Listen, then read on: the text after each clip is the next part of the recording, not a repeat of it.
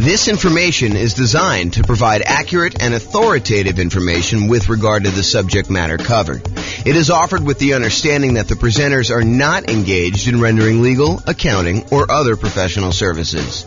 If legal advice or other expert advice is required, the services of a competent professional should be sought. Welcome to the Gainesville Real Estate Investing and Real Estate Financial Planning Podcast. Learn all about investing in real estate in Gainesville, Florida, with a combination of real estate financial planning and modeling with numbers specific to Gainesville, plus syndicated, more generalized recordings of live and pre-recorded real estate investing classes, not all of them specific to Gainesville. Be sure to stay tuned after the podcast for a message from our sponsors. All right. Good evening and welcome, everyone. I'm James Orr. Tonight we're doing an intro to buy and hold real estate deal analysis. That's what the class is we're doing here. So this is based on a class we taught about a year ago. And actually, I think Steve was the basis for a lot of the content in this particular class. It's the same structure that we had when we did that one for how deals differ, except I updated it with the new spreadsheet and did some new things for it. So it's been about a year or so since we did that. I think it was back in like June almost, right? I think that we did it. So that's what you're going to get tonight. Last time we did this, it went over 2 hours. So I'm going to try to go really fast, but if you have questions, do let me know. And I do move pretty quickly. So there you go. You can download a copy of the spreadsheet on realestatefinancialplanner.com/spreadsheet. This is the brand new version that you guys all have a handout on. I will get the new version up tomorrow. I didn't want to post it until the class. So you'll have a copy right here to be able to see it. And then tomorrow, when you go to that website, it should download the new link, probably later in the day in case I sleep in. All right.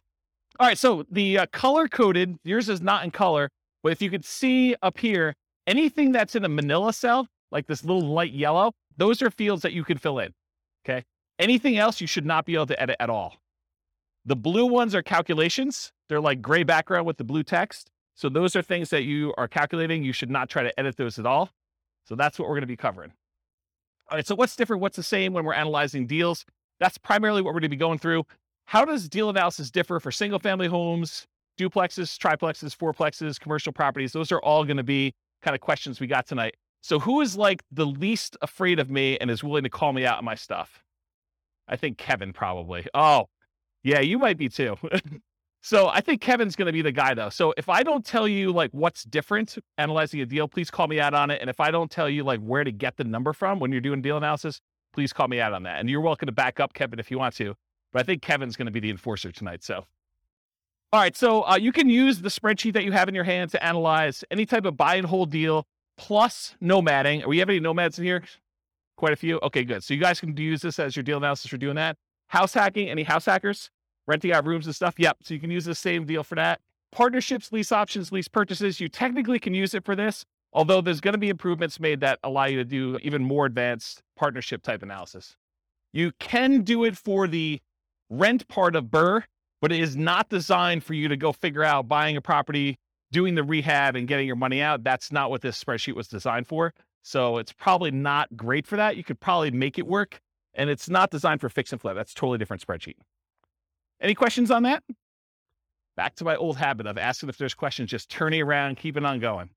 So call out if you got questions and we'll get you the microphone. And so we're going to cover tonight what deal analysis and how does that change based on the type of property you're analyzing, and then where do you get the values from? That's what Kevin's going to be enforcing. And so I'm going to walk you through each input and do that. So tonight, one of the things I struggle with is, how do you teach an 8-hour class in 2 hours? How do you teach someone how to do everything you need to know for deal analysis in a single 2-hour session? It's really, really hard to do. So what I decided to do is help you with just straight up how the spreadsheet works, what you're going to enter, where you get the numbers from. But what I didn't decide to go into, which we have a 2-hour class on by itself, is what makes a deal for you. So that's more like establishing your buying criteria. Like, how do you determine when you put the numbers in there, should I buy this or not? So there's a 2-hour class on that already. I'll probably reteach it at some point in the future. And then there's like 2-hour classes on like individual fields in the spreadsheet. There's a 2-hour class on how to get rent comps. There's a 2-hour class on insurance. There's, a 2-hour class on PMI. So there's no way I can teach you 2 hours of PMI, 2 hours of insurance, 2 hours of rent comps, 2 hours of, all these different things in one night. So tonight's going to be sort of like how to use a spreadsheet, how to do deal analysis, And then I'm going to ask you at the end to go do deal analysis for yourself. Go do 100 deal analysis examples so that you get good. And then you'll determine, hey, what is a deal in my marketplace for me? Like if I'm looking at 100 properties, what is it going to be that's going to be a good deal? And what's not going to be a good deal? Okay, so that's what's going on there. All right, so follow along in your spreadsheet. And my intention of giving you the big version of the spreadsheet, not just giving you a small one, is for you to take notes right on this. So go ahead and write notes. Anything that you think is important for you, go ahead and do that. The second handout you have is all of the overrides. You're not really going to do anything with this tonight. You might make one note or two, but it's really just for you to know that there's a reference for it. There's a whole separate tab, which I'll show you where it is. Okay. The primary thing you're going to take notes on is that big one. And if you need to turn the other sheet over on the back or make some notes, you can do that too. Okay. So let's go over like what you're looking at so you know what's happening with the spreadsheet. So section 1, everyone see it on theirs? Everyone know we're looking at that big sheet? Section 1's all your inputs.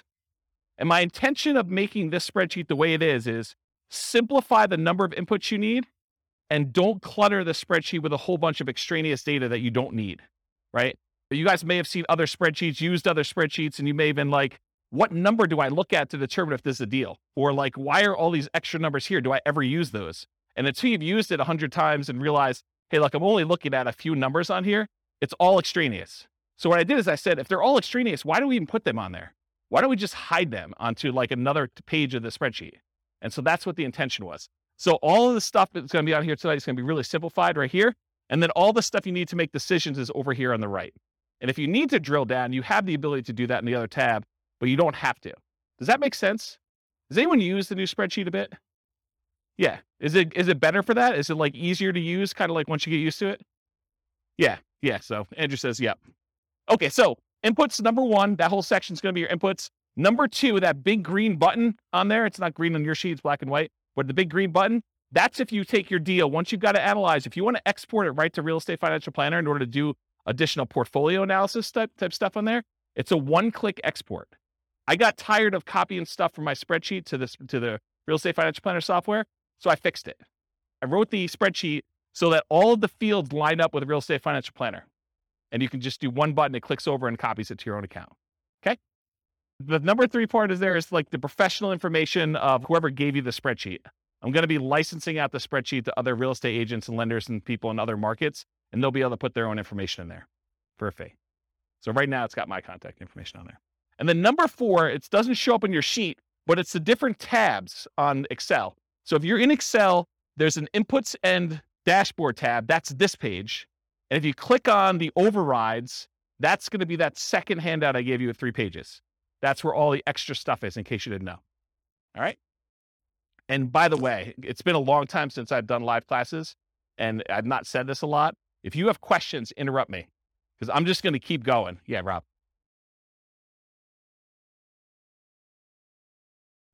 On the previous spreadsheet, correct me if I'm wrong, there were sort of 2 different slots for mortgages if you took out a second mortgage, which I always used to treat as like a HELOC, almost like a slot for HELOCs. Yep. Does that go under other expenses these days? Because I see that the mortgage section has, like you say, been simplified. Yeah, so that's a really good question. And I always felt on the spreadsheet you're referring to that was kind of janky because most people didn't do it right. They didn't actually do their HELOC loan kind of configuration correctly.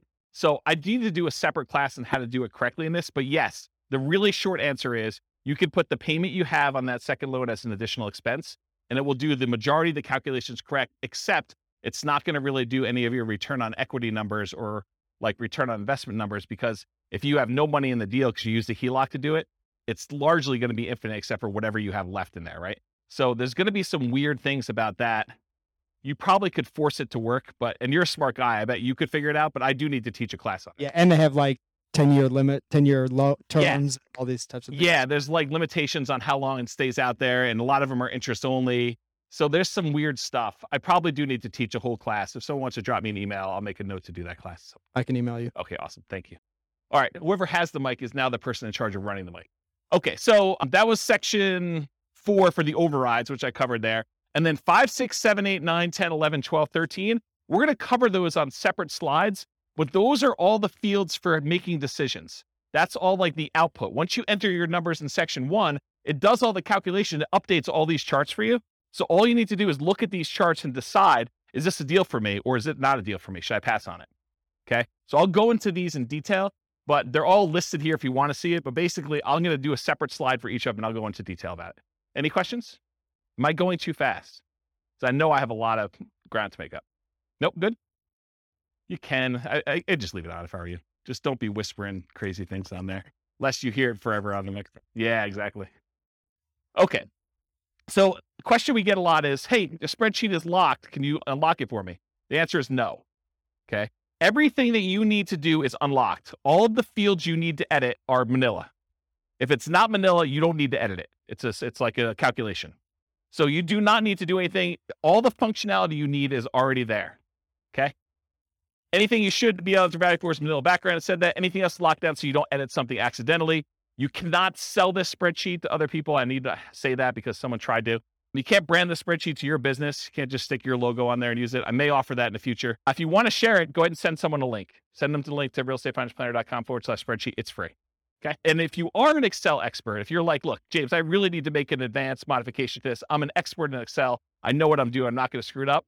If that's the case, then the protection that Excel puts on there is like a childproof lock. If you're an expert, you should know how to overcome it. And if you don't know how to overcome it, then you shouldn't be messing with the spreadsheet. Right? Andrew's laughing because he knows. Yes. So the question was, I'll repeat it for the microphone. So the question is, this is really for buy and hold. Is there a separate spreadsheet for fix and flips and for BRRRR? I don't think I've released one in a very long time because I have not been focused on fix and flip for a very long time, but I'm probably due to make one. And so I'll go ahead and, if you want to send me an email, I'll go ahead and put it on my list to make a fix and flip spreadsheet. The challenge with fix and flip spreadsheets for a lot of folks is there's really like 3 major ways that people analyze fix and flips, and they're all slightly different. And so I need to be able to make the spreadsheet in a way that you can do all 3. So I'll have to think about exactly how I would structure that. Because I used to, a very long period of time ago, I used to cater to fix and flip people. That was like my niche. And my clients, like I'd like really high-end clients that were buying a whole bunch of fix and flip stuff. And they would all analyze deals slightly differently. And there were like 3 major schools of thought on how they do that. So I'll have to think about how I do it. If anyone has my old client book, I talk about the 3 different ways in the back of that book, if you've ever read that section. Okay. Does that answer your question? Awesome. Thanks. Okay, cool. So if you want to edit it, you need to know how to like do the childproof doorknob. If you don't know, don't be messing around with it. Don't ask me for the password. I'm not going to give it to you. Okay. Optional overrides. So this whole handout you have here, this is an example of all the overrides. This is the section I'm talking about. And really what it is, you click on that overrides tab and you can override anything. So if you've used previous spreadsheets before that had overrides for rent or overrides for sale price or overrides for maintenance or something like that, a lot of the people have been here, have used a spreadsheet before that had some overrides for that. Long gone are the days where you could only override 3 things. You should be able to override everything. And so that is now the case. All these Manila fields are able to edit anything you want for any calculation, and some of the calculations in 2 ways, like before the calculation gets made, or you want to override the results after the calculation is made, you could override that too. The thinking behind this is, and it probably works right now, I just haven't taught the class and haven't made sure, but the thinking eventually will be, this is not only the spreadsheet you will use to analyze deals, it is the spreadsheet you can then use to calculate and keep track of your deal over time. So instead of being able to say, hey, appreciation is going to be 3% a year, or whatever the number is, you'll be able to go back and say, appreciation year 1 was this actual number. Appreciation year 2 was this actual number. My cash flow in this year was this actual number. And then it will update all of the return on investments, return on equity calculations using your real numbers in the spreadsheet. So that was the thinking behind building it this way. So that's what's coming. It probably works right now as it is, but I will be creating additional tools to make it easier to do that and some kind of like additional reporting. Okay. Any questions on that? Okay. So you can override a large number of inputs. You could see intermediate calculations and you could see advanced calculations all on that thing. And if you want to look at what is available, go through and look at those if you want to. Okay. That's what the overrides is. All right. Mess it up. Inevitably, you're going to do some type of calculation. You're going to mess something up. You're going to have a number in there. You'll be like, why are my numbers so weird? Something is off. Download a copy of the spreadsheet and never use the one you download. Make a copy of that every single time so that if you ever need to go back to the original somehow, you can go back to the original. You can also use Control-Z in order to undo what you just did in Excel, or you can do the undo feature in Excel itself.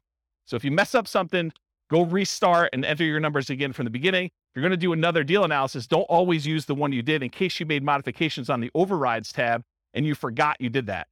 Start fresh. Okay? And then save your spreadsheet often. All right, good. All right, so now I'm going to walk through all the inputs for you. So there's like categories. There's the purchase inputs. That's that little heading right there. There's the mortgage inputs. There's the income inputs, the annual expenses, and depreciation. I'm starting with purchase inputs. I'm going to go through them one by one, and Kevin's going to call me out if I don't talk about what's different when you're analyzing different types of deals or where to get the number from if you don't know when you're doing deal analysis. Okay? We're in agreement, Kevin? All right, awesome.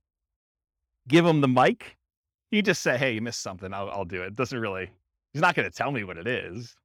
Well, maybe he is. All right, so at the very top, if you guys downloaded a previous version, this wasn't in here. It's an oversight because I don't usually use this field, but I now added the ability for you to put the property address in the new spreadsheet. So that's one of the changes that was made in version 4 instead of version 3, okay? So you put your property address in there at the very top above purchase inputs. It doesn't matter what property type you're doing. You just name it whatever you want to name it. So here's some examples. You could do the address and the MLS number if you want to. You can do the address, MLS number, and the type of deal you're analyzing. Oh, if I do a buy and hold with it this way, this is what the deal is. If I'm doing a lease option, if I'm doing a Nomad with 5% down, if I'm doing Nomad 5% down, but I'm going to prepay my PMI as an example, or if I'm going to do the lender paid PMI option as another example, or if I'm going to put 20% down, or if I'm going to put 20% and I'm going to own or occupy, or maybe you just want to call it something generic like the project you're working on instead of an address and the MLS number. So whatever you want to do to name it, it's really up to you. It's not used anywhere. It's for your own personal identification, but it is helpful sometimes to have the MLS number. That's one piece of advice I'll give you. Okay. Any questions? Awesome. I'm having like a weird deja vu moment now. So if I start saying some odd stuff, that's what's going on. All right. So after repaired value. So I'm just starting at the top, working my way down. ARV stands for after repaired value. That's the value of the property once you've done all the fix up. If you're buying a property at a discount because it needs work, this is the value after you've done all your fix up on it. It's what you think it'll be worth then. Okay. So that's ARV. In some cases, it doesn't matter what type of property, it's always going to be that type of number. When buying a property below fair market value, buying at a discount, this will be usually higher than the purchase price. How many people have bought a property in the last year? Did you have to pay above asking price in order to get the property? Okay, so in those cases, your ARV may be lower than your purchase price. Okay? And then you'll probably have negative returns for appreciation that year while you're waiting for it to catch up. Okay? So buy it below there, I talked about that. Some hot markets, you'll be buying it for above ARV, I talked about that. Sometimes in this field, instead of just entering a number, especially with like new construction, I will sometimes use it as a formula. So in Excel, I'll say equals 450,000 plus 10,000 for the backyard, plus $12,000 for a fence, plus $3,000 for the appliance package. And so I'll just add up what all the values are instead of just putting in the total of being whatever it is, 500,000 after everything. Does that make sense? Because then I can go look back and say, why is it so much more than what I thought it was? What did I add in there? And I can look at them all individually. Cool? All right. So purchase price, this is the same regardless of whatever type property you're doing. When buying in the MLS, it's very common to have the purchase price equal the ARV. That is probably the most common situation. However, in our market right now, it's crazy. But, markets go in cycles. And, next year, 5 years from now, we may be able to buy properties at a discount. We may be, a little bit overpriced, and then people are doing stuff and you come in under asking price in order to get your offer accepted. Who knows, right? Everything changes. So right now, though, it's pretty common to be above, but it's pretty typical over a very long period of time for them to be equal. Sometimes I'll even put in as a default that these fields equal each other. So I only have to edit one and it will just automatically update it for me. And that saves me a little bit of time, very little time, but it does save a little bit of time. If you're a real estate broker, any real estate agents in the room besides Steve? So if you are too? Okay, great. So if you're doing real estate and you're buying it and your real estate license, you can actually put in your purchase price, if you're taking your commission as a discount, you can do 0.97 times whatever the price was in order to do that calculation. So you can actually do the calculation in there in order to figure it out for yourself instead of having to do that. But all real estate agents can multiply by 3%. It's like a God-given gift for a real estate agent to know how to do that. All right. Any questions on that? Sweet. Seller concessions. So a seller concession is when a seller gives you money to help cover some of your closing costs to buy the house. To be 100% clear, you cannot have a seller give you any of your down payment. You always need your down payment, but seller concessions can cover closing costs. They can cover things like buying down the interest rate on your loan. They can cover some prepaids. but they can't actually give you part of your down payment. So if you need 5% down or you need 10% down, you always need that amount. You can't use seller concessions to overcome that. All right, so seller concessions, that's that field right there. You enter in the dollar amount you've negotiated with the seller. You do this at the time of contract. So when you're negotiating the deal, you do it then. You don't usually do it afterward because you don't usually negotiate afterward, with the exception of if you're negotiating as part of an inspection or a appraisal. Sometimes you can negotiate and get the seller to give you seller concessions instead of adjusting the price. You put in the dollar amounts that you negotiated, and then we put in the percent. Why do we put in the percent? Why do we calculate the percent? You'll notice some of these, I do a calculation for percent. A lot of them I don't care. Why is percent important here? Because loans limit how much you can get in seller concessions. They may say you can only have a maximum of 2% in seller concessions on a certain loan type. And so I want to show you what that value is so that you can see if you're over it. You talk to your lender to find out where you get that information from. Often you'd raise your offer price to include seller concessions to rules and some closing costs for the loan. And the reason you might do this is because it can improve your cash-on-cash return on investment. But the idea is, let's say you're trying to buy a $400,000 property. You could go to the seller and say, look, Mr. Seller, I know you've got this property listed for $400,000. I will offer you $405,000, but I need $5,000 back to cover some of my closing costs. So you're voluntarily paying them $405,000, $5,000 above their asking price, but you're asking for that back. So they're netting $400,000, the same amount they originally had on there. Does that make sense? Okay. So you would do that to improve your cash-on-cash return on investment. When you do your deal analysis, do it both ways and see what I mean. Go ahead and do it where you pay $400,000 and that you've got to come out of pocket for $5,000 for your own closing costs, or do it where you offer them $405,000 and you actually have $5,000 in seller concessions, and see how that impacts your returns. See for yourself. Okay. The property must still appraise. You can't say, hey, listen, I'll give you $405,000 and the property's only going to appraise for $400,000, because it doesn't matter. The seller's going to come back to you and say, look, didn't appraise. We were going to try to get you $5,000 in seller concessions. It's not going to go through. We're going to take some of those back. And maybe all of it, maybe more than all of it if it doesn't appraise for $400,000, or it may be partial amount. They may only say, look, it only appraised for $402,000. So I'll give you $2,000 in seller concessions. We'll adjust the price down to $402,000. Okay. This is all part of your negotiation. If you're buying all cash, seller concessions don't matter. Don't bother putting them in there. Don't bother negotiating if you're going to pay cash for a property. Doesn't make any sense. And at least in Colorado, and this may vary in other markets, but at least in Colorado, if you don't use your seller concessions, if you ask for $5,000 and between all of your prepaids and your buying down your interest rate and everything else, if you don't use the full $5,000, the seller gets the difference. So if you don't use it all, you lose it. Not the whole thing, you lose the difference, whatever you're short. So make sure that you're using that whole amount. Okay? Any questions on that?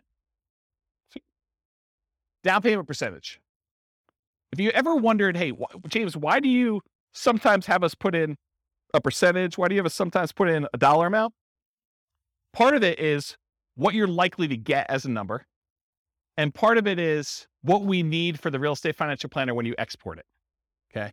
So for example, down payment, you're going to get a loan based on down payment amount. So I said, look, you really should have a percentage here. You shouldn't have a dollar amount. Although you could argue, look, I got $100K, I'm putting $100K down. So it's really a dollar amount. Well, then you got to adjust this percentage until it calculates whatever $100K is for you, or whatever your total investment is for $100K. Okay. But in most cases, you're saying, look, I'm doing a 5% down loan. I'm going to put in 5%. It's going to calculate it for me and tell me how much I need. That's the majority of the times the way it works out for people. Okay. So you enter in the percent, the spreadsheet tells you the dollar amount, does that calculation for you. The down payment percentage will vary depending on the property type.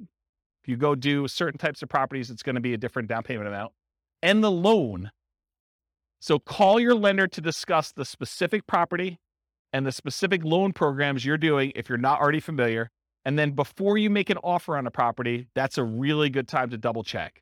Because it sucks for you to go ahead and say, I think I know the loan I'm getting. You make an offer and you find out you can no longer get that loan, or loan programs have changed. You don't qualify for that loan, or something else weird has happened. So you want to double check as close to when you're making your offer as possible. See the financing classes. I mean, I can't teach 2 hours worth of financing in the middle of a deal analysis class, but there's like lots of financing stuff. Here's the really short version. Detached single family homes, like regular houses, owner occupant, if you're living in the property, there's a couple 0% down loan programs. USDA is one of them. It's for rural properties. VA is another one. It's for veterans. And then I heard a couple banks had some 0% down owner occupant programs. 3% down is a conventional loan program you can do. You can buy a house with 3% down conventional. 3.5% down is the FHA. 5% down is conventional, and you could do more than that. You could do 6%, you could do 7%, you could do 10%, you could do 15%, you could do 20%. Once you get above 20%, you no longer have private mortgage insurance. So that's kind of a key thing.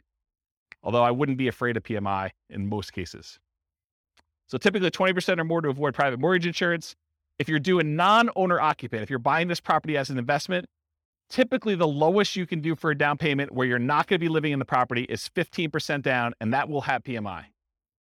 Then usually you do 20% down to have no PMI as a non-owner occupant as an investor, and 25% is another common one where you get usually a pretty significant benefit in interest rate.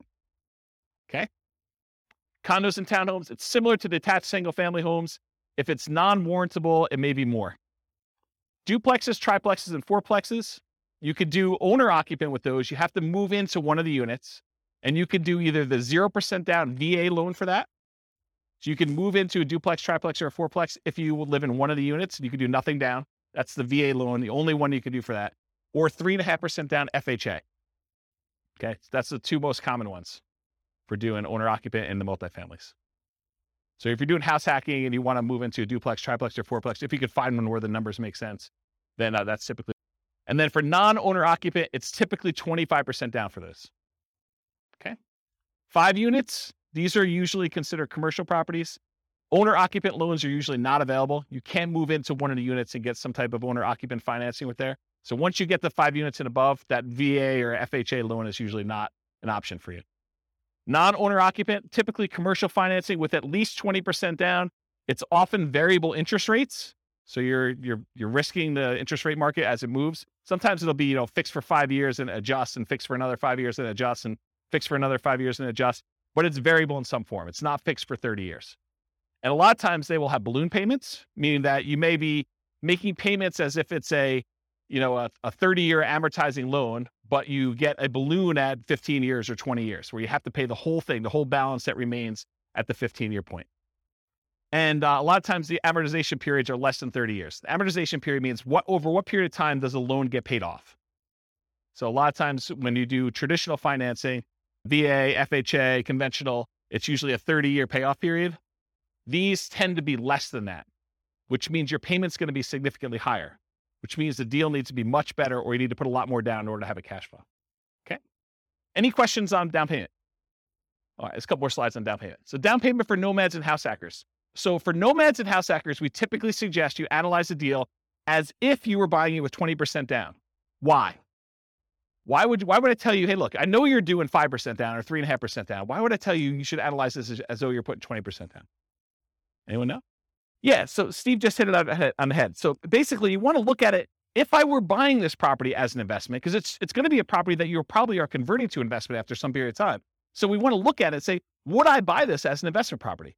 And we do that by looking at 20% down. If I were going to do this with 20% down, does it make sense as an investment? But we're choosing not to invest 20% down when we're doing these house hacking nomads. A lot of times we're putting 5% down or 3.5% down. So what you do is you analyze it as if you put 20% down. Then you go back in the spreadsheet and you look at that and you say, okay, 20%, yep, okay, it looks like I might consider this an investment. Then you go back and you say, okay, now I'm putting 5% down. And sometimes you get a better interest rate by doing owner occupant most of the time. So you're going to change the interest rate too, and you're going to reanalyze the deal with the 5% down, and you're going to look at it. In a lot of cases, you're going to have negative cash flow. So if you bought it with 20% down, maybe you have slightly positive cash flow. With the way the prices have been going up very recently, because we've been seeing this massive increase in prices, and interest rates have gone like crazy the last 3 months. A lot of these properties with 20% down are not going to have positive cash flow. So if you look at it though, and now you do it with a 5% down, you're probably going to have even more negative cash flow, or negative cash flow if you didn't before. Now you got to say to yourself, okay, and if I don't have to put up an extra 15% down, if you're buying a $400,000 property, put 5% down, that's $20K if my math is correct, instead of having to put up $80,000. So instead of having to put up $60,000 more, am I okay with $200 a month negative cash flow? And you need to make that decision for yourself. That's why we do the 20% down first. You analyze it to see if it makes sense as a regular investment. Then you go and you switch it over to 3.5% or 5%. You say, can I stomach and can I afford the negative cash flow on this property? I'm basically financing, I'm using that in quotes, the rest of my down payment over time. instead of having to come up with that extra $60,000, I'm saying, can I afford $200 a month for the next few years until rents increase and I no longer have negative cash flow? Does that make sense to everybody? It's kind of an important point. Okay. So once you're done analyzing with 20%, reduce the down payment to your owner-occupant down payment, whatever that's 0, 3, 3.5%, 5%, and change the interest rate if you're doing that, if you're getting an owner-occupant rate. And often this will result in negative cash flow. You're financing the rest of your down payment. Do you have positive cash flow if you put 20% down? That's usually what you'd use to make your decision to buy this an investment. And then how long will it take for the negative cash flow to equal your missing down payment? So if you're doing, I don't have to put up $60,000, but it's going to be negative $200 a month. How many months could you go before you got to that $60,000 that you had to put down, that you didn't? I like to look at that number and say a long time. Okay. And then are you okay with this negative cash flow? And then I usually throw in the curveball because you get tax benefits of owning rental properties. Are you okay with the negative cash flow plus the tax benefits you get by owning the rental property, which is called cash flow from depreciation? That's calculating the tax benefits you get times whatever your tax rate is and how much cash you'll get back on your tax return, or less you can pay in on your taxes if you're taking your normal exemptions from your paycheck. And if those two combined, you're okay with that, then you can make your decision whether you want to move forward or not. So when we add regular cash flow plus cash flow from depreciation, the regular cash flow you have plus the tax benefits of owning the rental property, when we combine those together, we call that true cash flow. So whenever you see a reference to true cash flow on this spreadsheet, that's what we're talking about. And I'll jump ahead here because you guys have the handouts in front of you. But this first box where it has like these three things, this first box here, if you ever see it, that shows you your cash flow. It shows you your cash flow from depreciation. And then it adds them together for you in that third bar and shows you what your true cash flow is. So this is a really easy decision for you to say, this is my cash flow. This is my cash flow from depreciation. And this is both of them combined. And you could see they're split column charts to show you which one is which. It's just visually adding them as a sum. Does that make sense? Okay. That's why it's done that way. And I talked about this. Okay. Down payments. There are some really unusual situations. I just want to bring them up to your attention in case you're doing some crazy stuff. If you're buying property subject to or getting really creative, there is a chance you could have negative down payment percentage where, let's say, the seller overfinanced their property. They took out money in a cash out refinance. And now you're about to buy that property subject to where you're making payments on their existing loan. And they may be giving you money in order to come in there and take over that debt. They're going to give you part of that cash out refinance that they got in order for you to take the deal. In that case, you could have negative down payment. It's really rare, but I just wanted to bring that to your attention. I ain't going to dwell on it. Okay. All right, closing cost percentage. You enter the percentage. The spreadsheet tells you the dollar amount. It's typically the same regardless of property type, although the amount can vary a little bit. The amount of closing costs tends to increase with the loan type and the purchase price. The more expensive the property you're buying, the more expensive closing costs tend to be. So when you're calculating what your closing costs are, you do your share of the title insurance, because a lot of times the seller has their policy that they're providing for you, and then you have your share, especially if you're getting a loan on title insurance. So you want to figure out what your share of the title insurance is, and the fee if you're hiring the title company in order to do the closing. Sometimes it's split. It's negotiated in the contract, but sometimes it's split between buyer and seller. Sometimes the seller's paying for it. Sometimes the buyer's paying for it, or if the attorneys charge you to do that. Any upfront private mortgage insurance premiums, if you're going to do a prepaid one-time upfront PMI payment, you put that in there. That's where you're putting less than 20% down. Or choosing a loan lender program that offers this as an option. You don't necessarily have to do that. Any points you're paying in order to get a better interest rate in a loan, you want to include that. In some cases, you choose to take a higher interest rate and have the lender credit you back some money so that you have lower closing costs. So you call the lender and the lender says, hey, look, for a par rate, I'm not going to get into details, go watch the financing classes, but for a par rate, it's, 5%. You say, well, what if I wanted to buy down the interest rate? Well, for $3,000, you could buy it down to 4.875. Okay. Can I go the other way? If I took 5.125 voluntarily, if I took a higher interest rate than what you're quoting me, what would happen then? Well, we would give you $3,000 then. Now I need to come to closing with $3,000 less because you voluntarily took a slightly higher interest rate. Does that make sense, everybody? Okay. So you can get points, you can pay points to have the rate go down, or you can get credited points in order to have a higher rate voluntarily. Cost of your appraisal. A lot of times your appraisal is not going to show up on your closing statement, because a lot of times you're going to pay the lender outside of closing. You're going to give them your credit card and they're going to charge you $900 or whatever appraisals are going for now in order to have your appraisal done.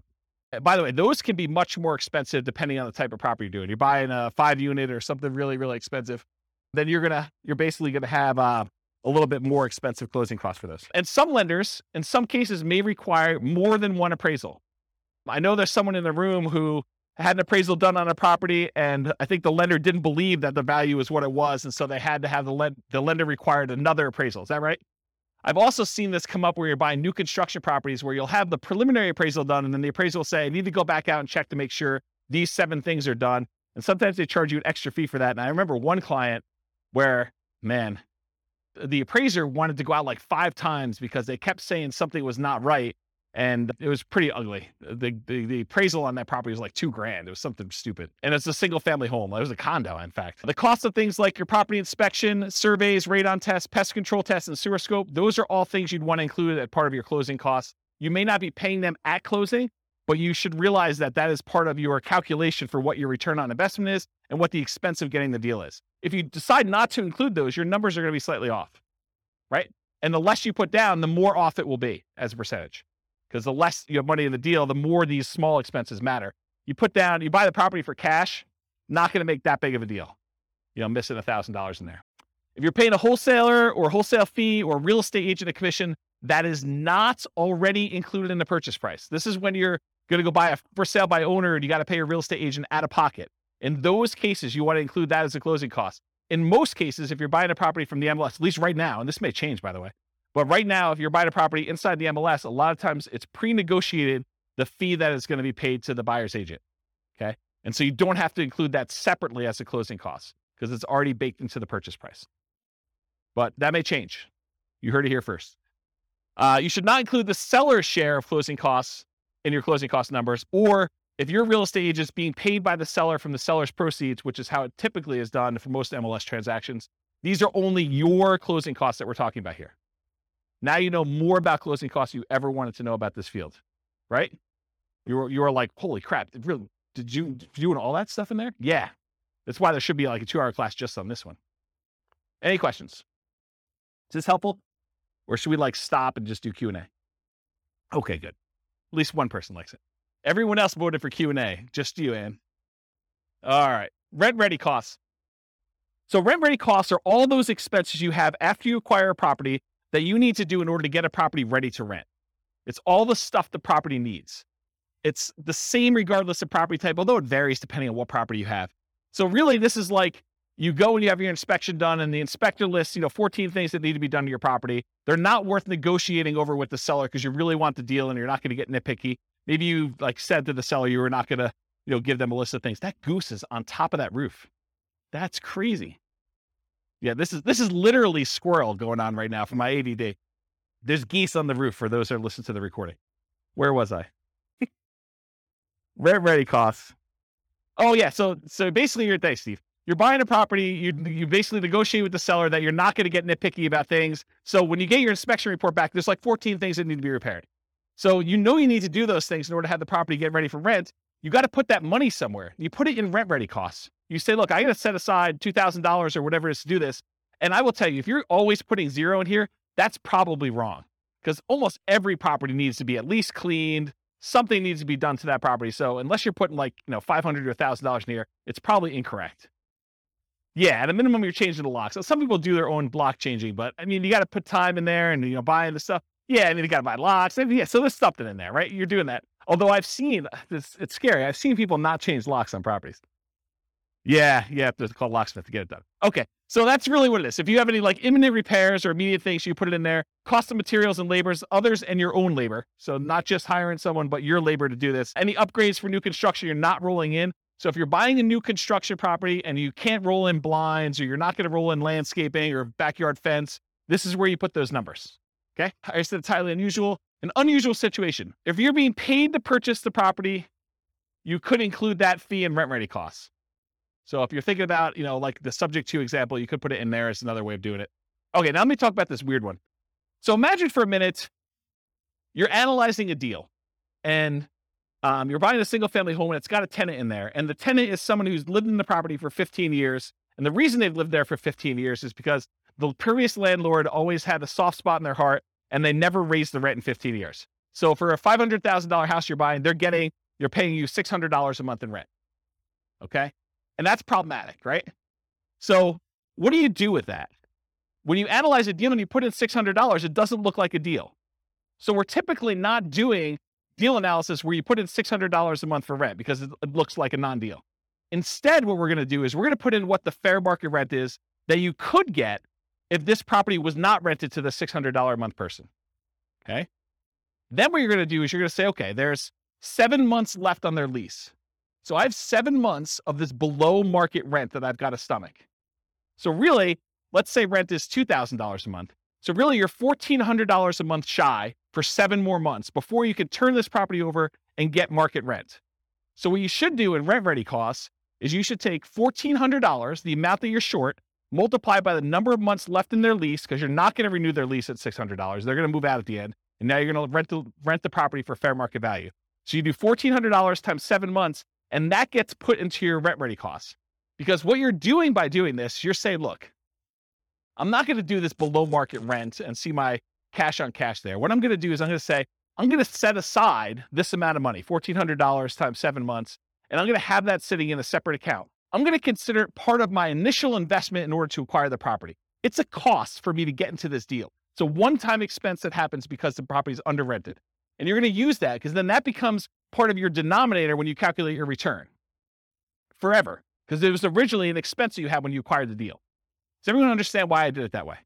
Okay, so that's what I'm talking about here. Dealing with properties that are already rented. Figure out how much above or below fair market rent your rents are and use the difference for the duration of lease. Now, this can happen the other way too. You could find a property where it's being rented for above what you think you can get. They like hit a home run. Someone really wanted that property and they paid $300 more than that. So you could say, hey, look, I got this $300 premium on this property, and you can give yourself that as kind of like a reverse credit. Okay? All right. Any questions on rent ready costs? Sweet. All right. Total invested. So it sums up the amount for your seller concessions, the down payment, the closing costs, and the rent ready costs, and gives you a total amount invested. Some of those are negatives, right? Your seller concessions is a credit to you. So that's what total invested does. It's a calculation for you. You don't need to do it. All right, next section, mortgage. So this is where I am. Following along on the spreadsheet. Go ahead and make notes wherever you want to. I'm on the mortgage section. The mortgage amount is calculated. It's done automatically. It doesn't change based on the type of property. The mortgage amount is automatically calculated for you. It's based on the purchase price and the down payment. Easy. Mortgage interest rate. Where do we get this from? The lender. Do you go to a website and look it up? How many people go to a website to look up what their mortgage rate will be? Yeah, ballpark. That's the problem, though. It's like, what do? You're off by a quarter of a point or an eighth of a point. That's problematic, right? That can oftentimes make the difference whether you're buying it or not. In my opinion, you should call a lender and find out. And this changes daily, and that's the challenge. But, you get in a good relationship with a lender, say, look, I'm looking at some properties today. What are rates doing? And they'll give you your number based on your file that they've already looked at, and your credit score, and what you've got going on. So let's kind of give you a change. So easy enough, just email them, and they'll tell you what's going on there. It will vary depending on the type of property. If you're buying a five unit or more, if you're buying a duplex, you're buying a single family home or a condo that's not warrantable or something like that. Your credit score, so you need to call your lender and get qualified. The loan type, if you're doing FHA or VA or conventional or whatever it is, and whether you're an owner occupant or an investor. So whether you're going to live in the property or you're going to buy it and not move in, that can affect your rate. You can do this, but the spreadsheet's not well suited for modeling changes in variable rate loans. So you could go in there and say, I'm buying this property and it can become variable in year 4 and it could be within this range, and just rerun it a whole bunch of times and have it be formulaic, but I don't recommend it. If anything, go ahead and put in like your worst case to see how it would perform if you had to. Or better yet, don't get variable rate loans. That's probably the best answer. All right, so I think I talked about that. Any questions on mortgage interest rate? You haven't called me out at all. Am I doing that good, or are you just like sleeping? Okay, good. That's good enough. Loan term. So this is based on the loan you choose and can vary significantly. The overwhelming majority of the loans you're probably going to get if you're doing buy and holds with conventional financing, house hacking, or nomading is probably going to be a 30-year fixed rate loan. Okay, those are the loans we usually recommend. So in most cases, it's going to be 360 months for this field. If you're doing a 15-year loan, it's 180 months. You can use the formula here and say 12 times whatever number of years you're doing, but for most of you, it's going to be 360. You're just never going to adjust it. And it might be difficult to find 30-year financing for 5+ units, which we talked about before.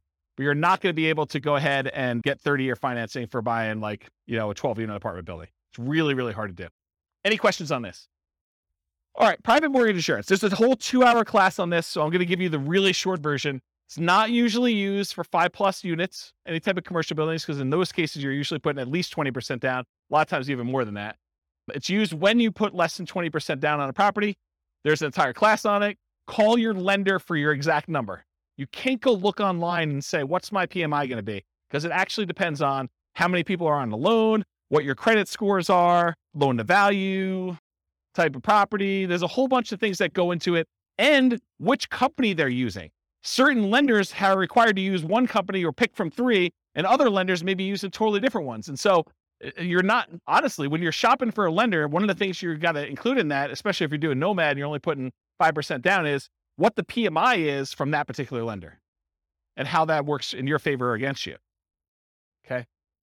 So enter in the percentage of the original loan balance for this, or guess and check until it matches the dollar amount. So this is one of those fields where I think you're probably going to get a dollar amount, but the real estate financial planner wants it as a percentage, because in case you change the number on the property and you make copies of it and you're buying it as a template in the future, there's reasons we use it as a percentage there. But a lot of times the lender's going to tell you your PMI payment is $114.86 a month. So what you'll want to do is you'll want to go ahead and adjust the percentage until it equals that, whatever I said, $114.86 a month. Okay, so you'll want to guess and check using this percent until you get there. I would, in a dream world, I would give you that number and you can put it as a dollar amount, because that's probably the way you do it. And as I say this, I think maybe I should change it. But the reason why it's done that way is when you copy this to the real estate financial planner account, you're saying, I want to buy this property every year or whenever I can for the next 5 or 10 years. We use it as a percentage of the value, because if you kept it as a dollar, it would always be low. So I don't know, to be determined. If you guys keep using it and you want to complain, go ahead and email me and maybe I'll change it. Any questions on PMI? Yeah. You said earlier you wouldn't be afraid of PMI. Can you just No. expand on that for me? Yeah, so that's great. So PMI is very similar to that discussion I had where I said, look, you're not putting 15% extra down, so you don't have to put up that $60,000 more. PMI is just another expense, so you don't have to put up that $60,000. So if PMI is $100 a month and you're negative $100 a month in cash flow, now you say it's $200 because it actually includes it in the cash flow calculation for you already. PMI is just part of that expense of being able to not have to come up with an additional $60,000. So you look at your numbers and you say, is this still a good investment for me overall? And am I willing to pay the PMI or not? And you just make a decision, right? If you're trying to acquire a property a year, you're trying to do like, dollar cost averaging or dollar value averaging, depending on how you look at it, for real estate instead of stocks, and you're doing Nomad, you're buying a property every year and you're moving in, you keep doing that, then PMI is an expense of being able to do that, because you don't have to come up with a full 20% down. If you can come up with a 20% down, maybe you don't even move in, right? You just kind of buy properties. But if you're doing 5% and you're kind of conserving your down payments, this is a way to do it, provided you have enough income to support that as you continue to acquire them. Make sense? Yeah. Yeah, it drops off after a period of time for a lot of loans. FHA, not. Yeah, so Nick in the back is saying, with the rapid appreciation we've had, it drops off pretty quick. And yes, that's true, but we don't always live in really highly appreciating markets, right? Like we could see like whatever we've seen, 9% a year for the next 3 years, and then we could see some negative appreciation. We could see property values decline because we just gained 27% or 30% or whatever we did compounded. Maybe we're going to give a little back. Don't be afraid of that, right? When you're buying, you're doing like dollar cost averaging or dollar value averaging. If you're familiar with that concept in stocks, you're putting a certain amount of money or you're buying a certain amount of stock, and you're doing that every year so that when the market's up, you sometimes buy. Oh no, it's not plugged in. Oh, so I was saying when you're dollar cost averaging, dollar value averaging, you're doing the stocks, when the stock market is up, you buy fewer shares for the same dollar amount you're invested. When the real estate market is up, you're buying one house, you're buying because it's the smallest unit you can do. But when the market's down, you're getting a better deal. So when the market is up, you're buying properties, you're kind of like riding the wave for all the ones you own, but the ones you're buying are a little bit more expensive. When the market's going down, yeah, you're losing value on these temporarily, but you're buying slightly better deals on the ones that are down here. Okay, so that's how I look at it, if you're thinking about it that way. Okay. All right, so the next field is, when do you drop private mortgage insurance at what loan to value? And so, as Nick said, a lot of lenders say once you get to 80% loan to value, they will drop the PMI payment off. So you can put in at what percentage your lender tells you here. Some lenders will tell you it's 78%. Some will tell you 80%, whatever it is they tell you. It's usually 78 or 80, depending on who it is that's telling you that. Sometimes they don't know, but put it in there around there. And so usually when your property value then gets to the point where you have 20% of equity, you're 80% loan to value, then your PMI payment can go away if you ask the lender, look, my property value is this. Can I have my PMI removed? Anyone have their PMI removed? What were you told? 80%, 78? Did it matter? It was like 20%, 27% equity. Okay, so what he was told was, for the recording, that if he just kept making his payments, when it got to 78%, naturally it would automatically drop off. Or if he paid for an appraisal and the appraisal showed that there was 20% equity, 80% loan to value, then it would drop off then. So you could pay a fee in order to have it go away. Is that what you guys were told too? Yours different? Okay. We had one who couldn't remember and the other one said, yes, that was true. Well, you're like me. You're too young to be losing your memory like that. Oh, I actually didn't know that. So apparently there's a 2-year minimum for PMI for Fannie Mae, Freddie Mac. Oh, someone's arguing that they may be lender dependent. So, and again, this is why you need to talk to your lender and find out, and it could change. And these change all the time, right? Rules for loans do change. So by the time you listen to this recording, it may be totally different. And if you refinance where you still have PMI, then it starts over. Yeah. All right, so often use 80% here. If your loan does not automatically drop PMI off once your loan hits a specific loan to value, for example, FHA loans do not automatically drop off. So if you're doing FHA loans, PMI is forever. Doesn't matter your loan to value. Once you get an FHA loan, you're paying PMI for the duration. It's one of the bad things about doing FHA. One of the good things is you can buy duplexes, triplexes, and fourplexes with 3.5% down. And the interest rate's not that bad. But you're never getting rid of that PMI. You just should calculate it in as part of your payment and figure out what that looks like. Okay? Most conventional loans, though, it drops off at some point. In the event that it is an FHA loan, though, use 0. Okay? All right. Income. Should be easy. Monthly rent. Use the fair market rent you'd expect you can get from the property. I have a whole class on how to determine fair market rent. I can't teach a 2-hour class on that right now. I use rent-ready costs to adjust for current rents that are not fair market. Remember, this is that example of someone really had a soft spot in their heart and they were getting $600 a month for a $2,000 a month property. This is where you'd still use the $2,000 here, but you'd make the adjustment in rent-ready costs in order to do that. You could total monthly rents for all units. So if you're buying a 5-plex, you could put down equals and then put the 5 different rents you're getting, or do, I've got buy the 20 unit and then 10 of the units are 1-bedrooms and I'm getting $795 for those. And, I've got 5 2-bedrooms and I'm getting $895 for those. And I've got 5 3-bedrooms and I'm getting whatever I just said there, plus a couple $100 for those. You can go ahead and do a formula in order to calculate it. That way, when you go look back, instead of just having one number and being like, what is that made up of? What was I using for those? Now you can see this number of units times this rate, plus this number of units times this rate, plus this number of units times this rate, if you're going to break it out that way. Does that make sense? Okay. Well, what was the question? I don't want to use quotations to hold. Yeah. If you don't know how to do formulas in Excel, go look it up. I'm not going to teach that tonight, but yes, there's rules about that. Andrew, you have a question? You want to get the mic? Yes. You're renovating a place and it's going to take a month or 2 to get it ready. Yeah. Does that mean the loss of rent, you should not be considered loss of rent, but also goes back into rent-ready costs? Yeah, so that's a weird one. It's like a personal preference in some ways. I think probably the best practice there is to put in your personal costs or holding costs for a month or 2 to do it, but not a loss of rent. That's how I would probably look at it. It feels like it's a decreased rent, similar to the fair market rent versus the other one. You still got fair market rent, you're just not earning it for a month or 2 because it's a discounted rent because you're renovating. Yeah. Maybe. I would personally, I just put in what my holding costs were as like a expense because your rent was 0.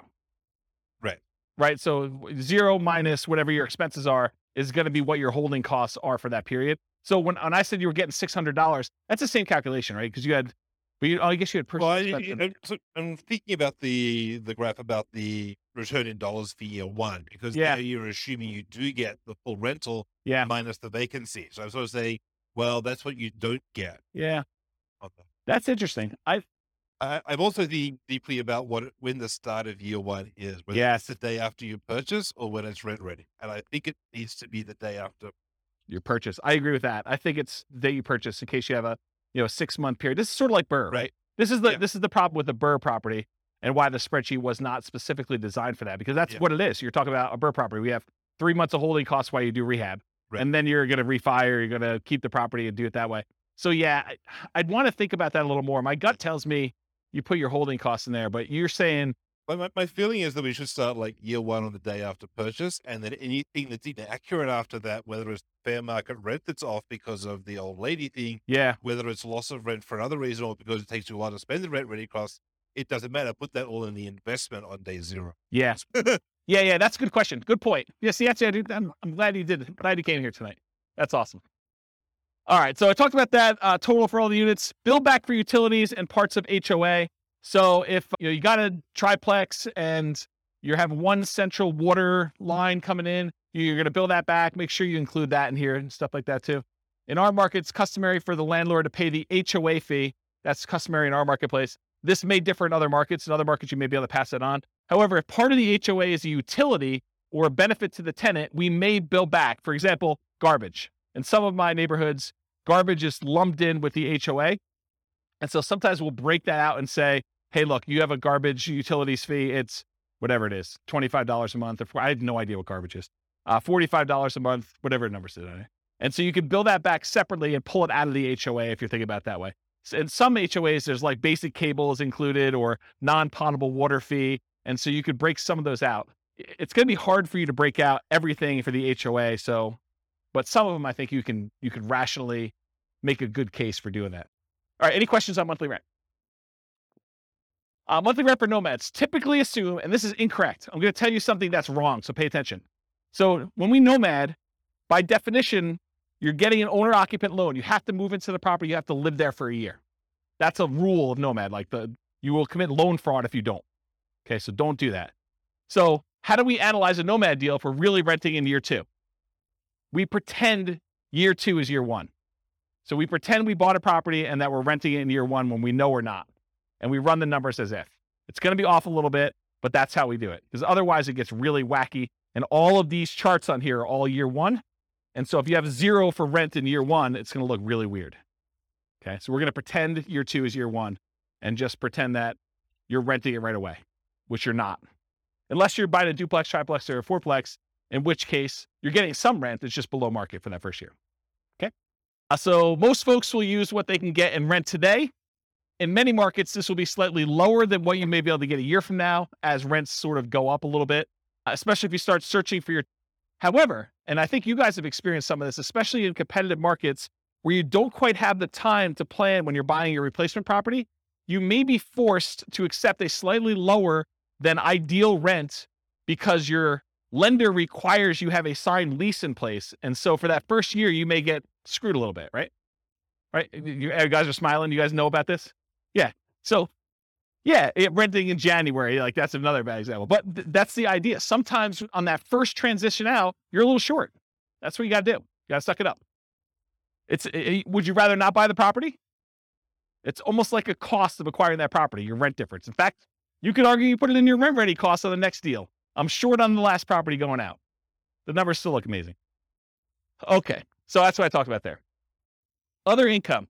This could be different for multifamily properties or single family homes, but typically what other income usually is, it's stuff like if you've got an on-site laundry facility or you're kind of like providing internet and you're charging tenants an extra fee for access to internet, or you're renting out garage spaces or a storage closet or something like that, or covered parking.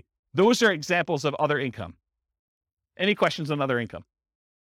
All right, annual expenses. This is that next section there. So vacancy as a percentage. You enter in the percentage and the spreadsheet's going to tell you the dollar amount. Vacancy rates can vary between unit types. For example, vacancy may be lower on single family homes than 5 units or above or 10 units or something like that. I'll typically recommend a vacancy rate of 3% if you are a superstar property management. If you are not a superstar property management, it's probably going to be higher. Unless you're under renting your property, and then it's going to be lower. Okay?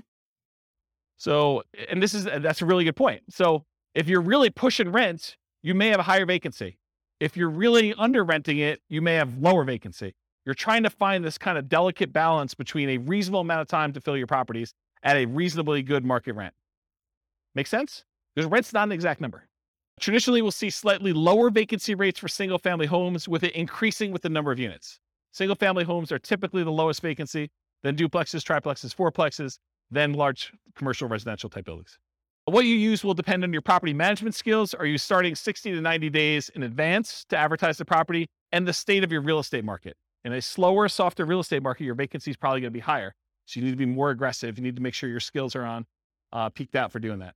And if you don't know what number to use in your marketplace, pick a number, and you're going to get better with this over time, and it may be wrong in your estimate, or go call a property manager and find out what vacancy rates are for your market. But realize one property management company could have a very low vacancy rate and tell you a very low number because maybe they're renting things a little bit lower than they should, or they're starting really early, or they're really good.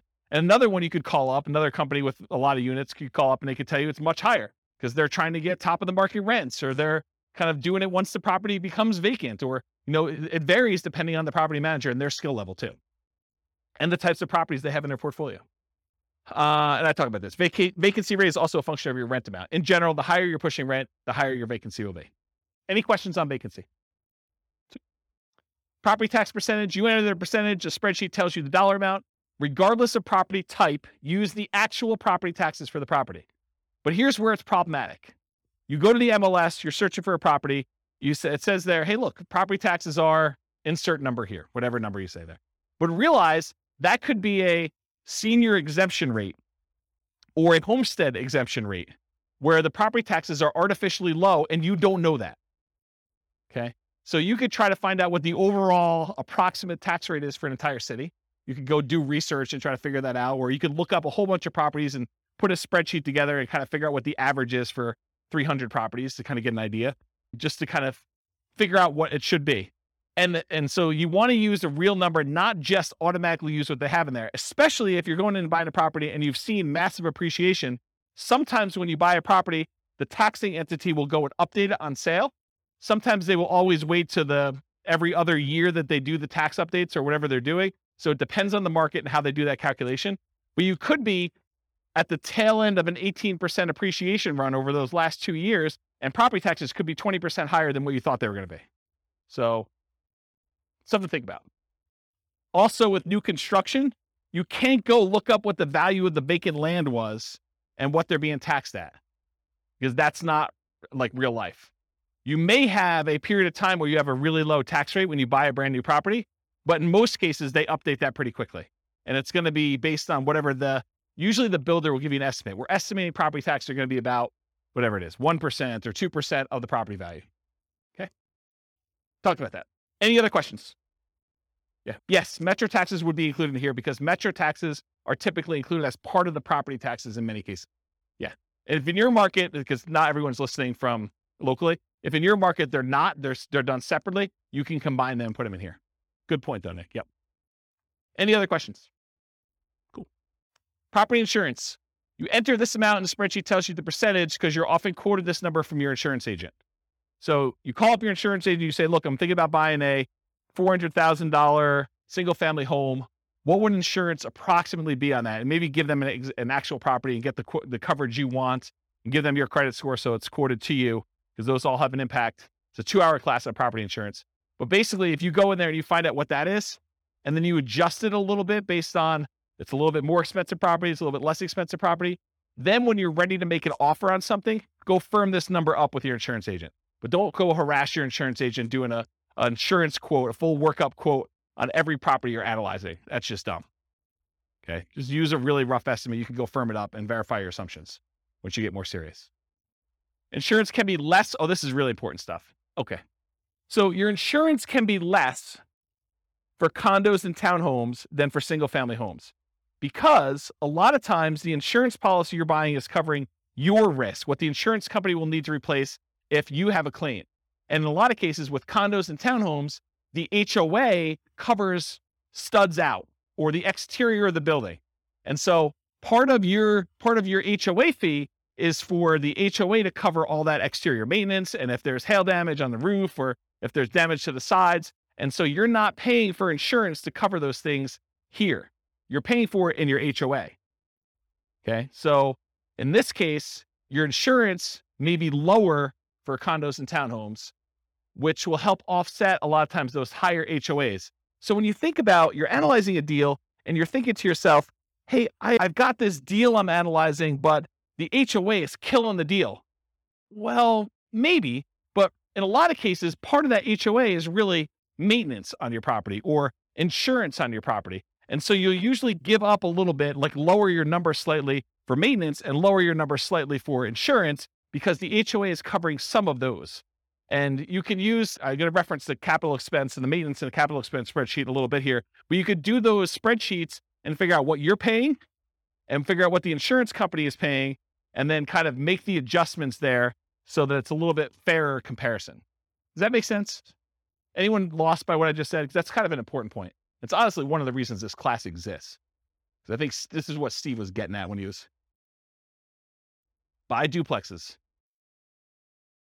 Yeah, I mean, duplexes, sometimes you have less maintenance with a duplex if everything is sort of independent and you have one shared roof. But sometimes duplexes are even more expensive. You have a shared entryway and you've got to be responsible for maintaining that. And so it really depends on the property. It's not just automatically X is better than Y.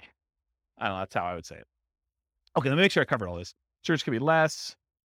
Talked about that. It's coming to HOA for condos. Be responsible for the exterior. Often buyers responsible for studs in. We talked about that. Still need to verify with the HOA. So you want to check with them to make sure. Part of the HOA can informally be attributed to and justify reduced maintenance number in the spreadsheet. Call your insurance agent to get an accurate estimate what insurance will be. Watch the 2-hour class on insurance. I think I talked about that. Okay, HOA dues. So that's the next field. HOA dues tend to be higher on properties where the HOA is responsible for maintaining significant portions of the property. If the HOA is really just sort of a compliance arm, their HOA fees tend to be really low. If your HOA covers exterior maintenance and roofs and a golf course and a pool and everything else, expect your HOA to be much higher, okay? You're less likely to have HOA dues as the number of units increases, most likely to have with a condo or townhome, more likely with single-family home, less likely with duplexes, triplexes, and fourplexes, and least likely with 5+ units. Although there's exceptions to that, but I think that's a general rule of thumb that you're less likely to see HOAs the more units you go. In properties where the HOA dues include some maintenance, any type of maintenance at all, you might be able to justify using that lower maintenance number and insurance costs.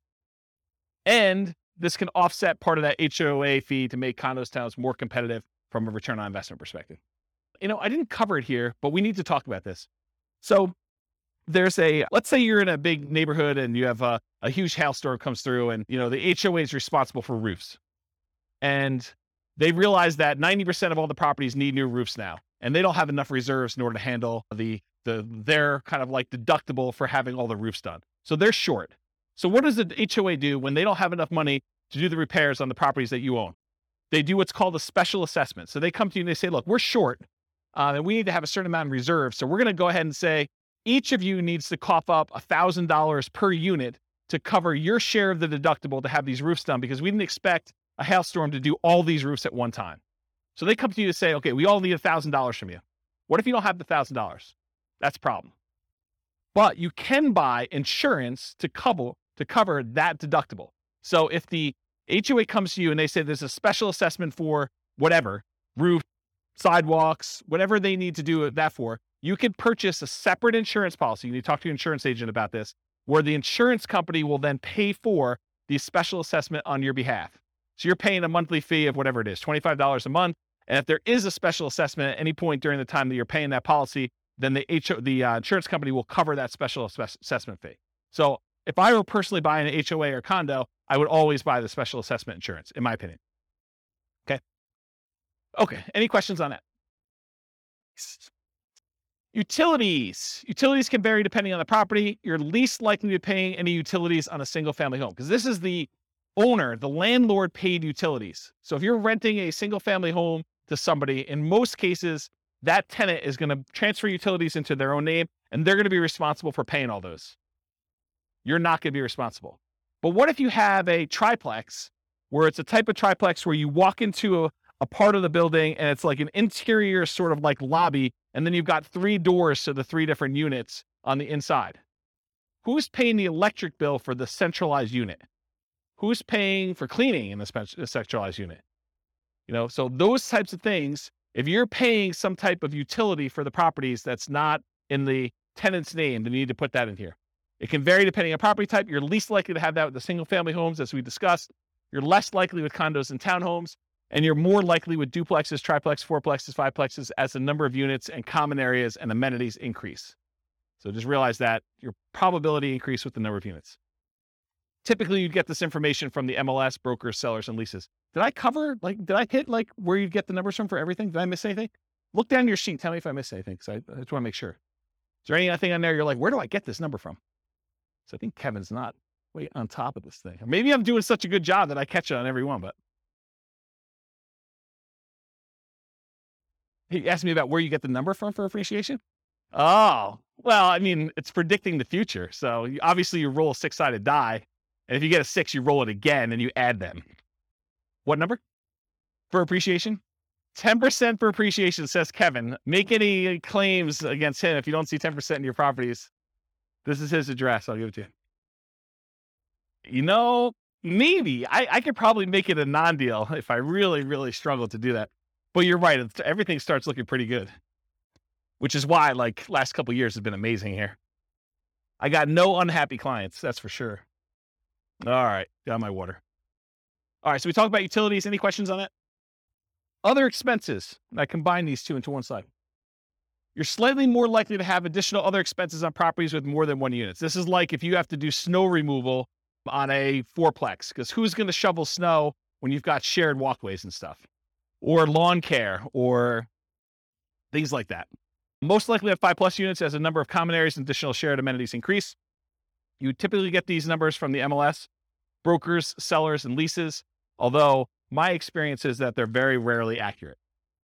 So you gotta use your personal experience to kind of estimate what you really think they should be. And it sure helps if you have other properties. You're like, oh, I have another 10plex and my landscaping costs for that are this. Let me go ahead and use that for this one. But if you don't have those actual numbers, sometimes it's really hard to estimate. All right, maintenance percentage. Maintenance can vary depending on the property type. It tends to increase as the number of units and the number of common areas and additional shared amenities increase. Think about this. If you got to maintain a central area, that tends to increase your costs. Single family home where you're responsible for all maintenance tends to be higher than condos and townhomes where the HOA is responsible for some maintenance. We talked about this idea. Part of the HOA can be informally allocated for maintenance instead. Some investors will include or at least mix in some capital expenses with maintenance. So if you haven't watched the 2-hour class on capital expenses, I would strongly recommend you watch that because it's mind-blowing.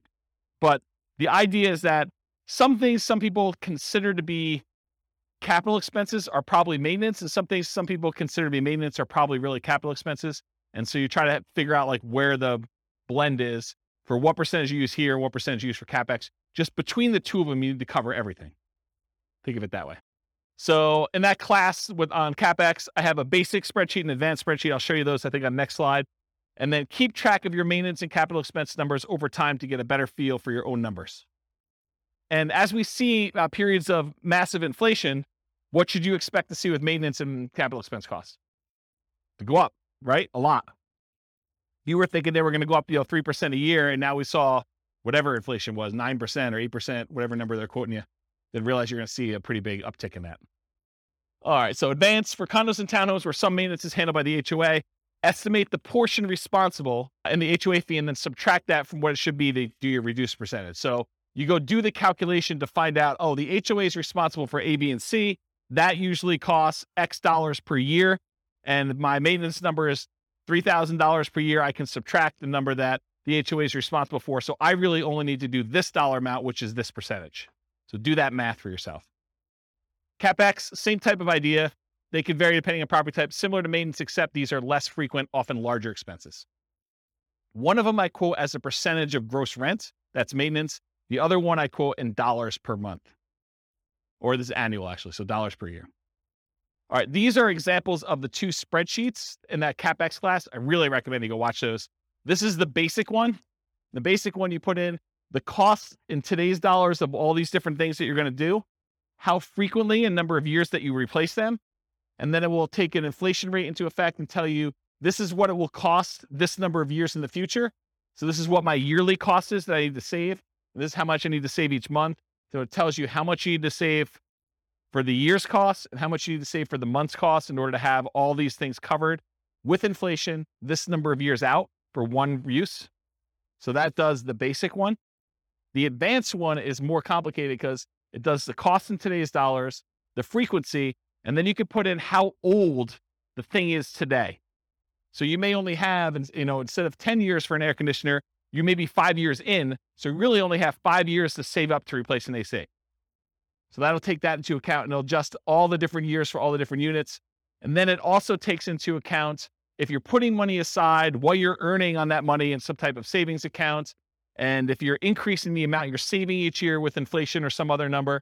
So the advanced one does a whole bunch of calculations. It's almost like cash flow planning for CapEx, and it shows you your account balance over time and sees if you ever go below zero, and shows you when they all happen and how big order of magnitude they are, like how large the expenses are. And it sums up all of them in this bottom one. So the advanced one is for someone who's like, yeah, I really, really want to know and have understanding of CapEx. The basic one should get you close. Okay. Management does not tend to vary based on property type, although with some properties, especially larger multifamilies, you may be hit with your property manager minimums, which would make your percentage higher than you would have estimated. For example, if you're renting, you've got like a 20 unit and there's a whole bunch of like 1-bedroom units in there, like studio or efficiency apartments in there.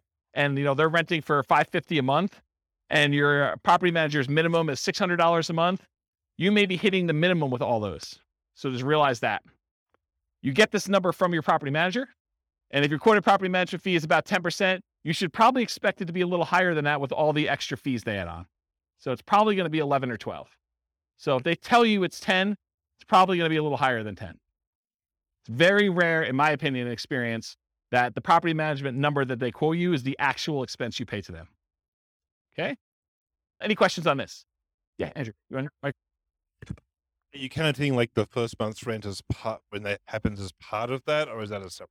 That's a really good question. So in this particular spreadsheet, I combine them all together. So you want to merge those into one. So if your property manager says it's a half month's rent every year for lease renewal or putting a new tenant in there, then you calculate out what the property management fee on all 12 months is, plus a half month's rent, and figure out what that would be as a percentage and do those. And then I'd probably bump it up for all the incidental expense in addition to that. So yeah, it's not intended to be broken out.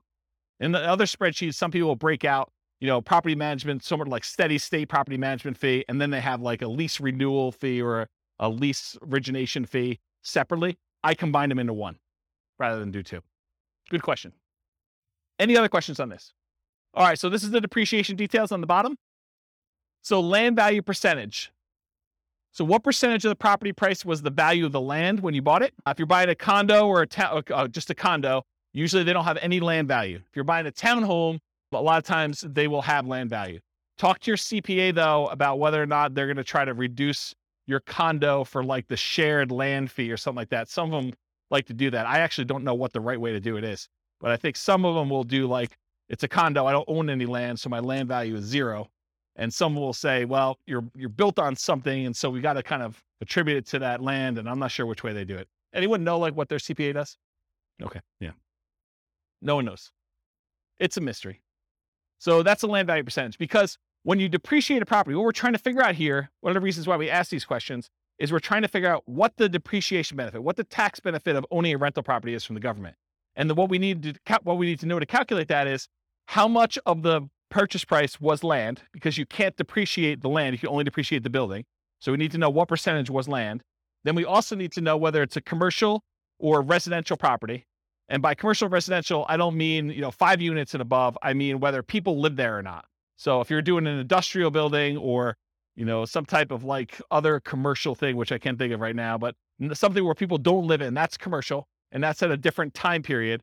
And then residential is 27 and a half years.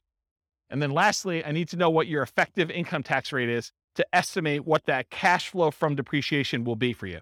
I need to know what your tax rate is so that I can say, hey, look, you're going to be able to depreciate this amount of money. And at your tax rate, it's about this much per month for you. Okay. So what the land percentage is, then we're asking about property type, single family home, condos, townhomes, duplexes, triplexes, fourplexes, and 5+ units. We're typically using R, just residential. So you're doing an R or a C here. And if you put an R there, it's going to use 27.5 years. If you put a C, it's going to use 39 years. The overwhelming majority of you will not use 39 years. If you would put a C here, you would know. You would know. Okay? So use R unless you know otherwise. And then finally, your effective income tax rate, it's the same regardless of the property type. It's used to estimate that cash flow from depreciation benefit. We multiply the gross depreciation amount times your tax rate to estimate, it's only an estimate, how much your tax benefits would be in cash flow to you. So here's I'm not an accountant, I'm not a CPA. Here's the layman's version of what depreciation is, okay? Let's say you make $100,000 a year between you and your spouse, and you own a property.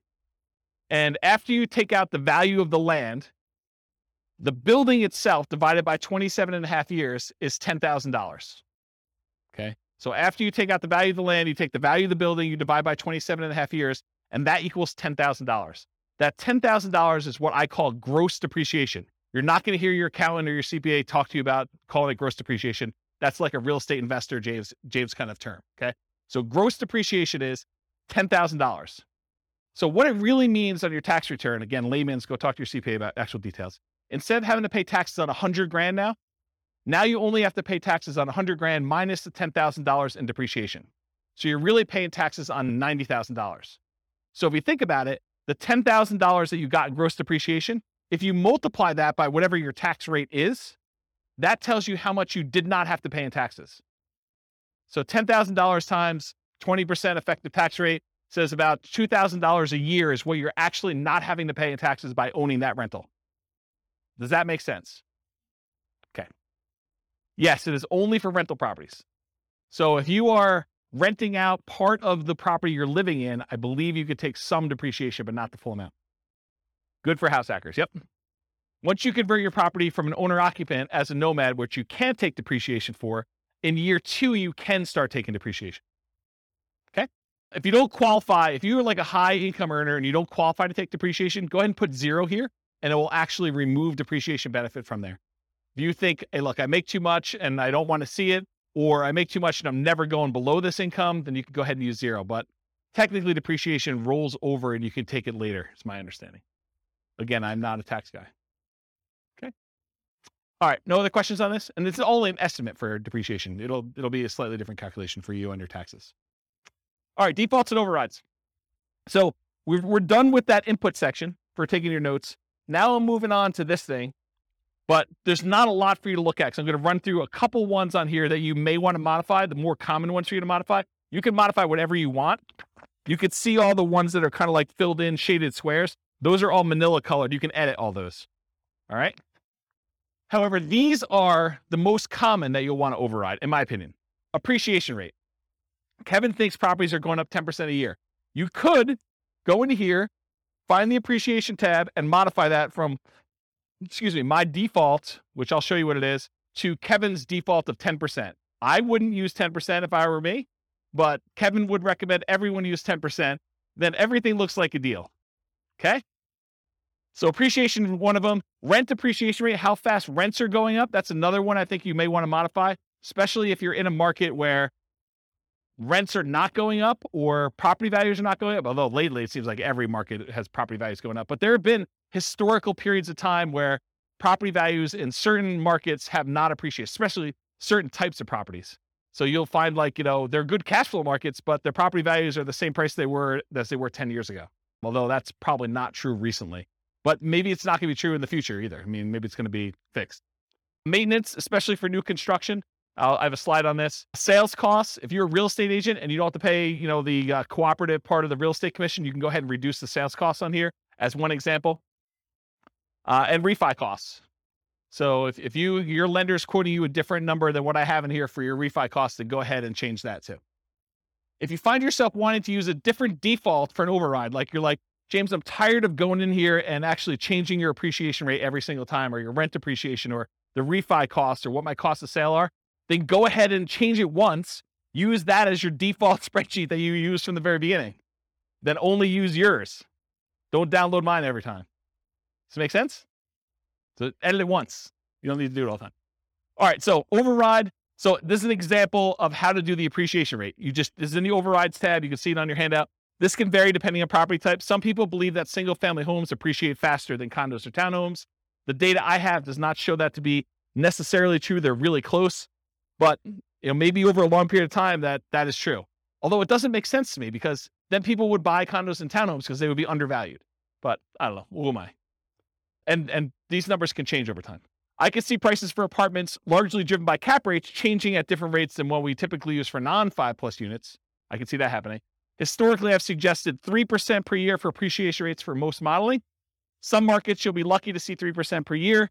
Other markets, 3% seems like, per quarter, especially the last year. But, last year is exceptional.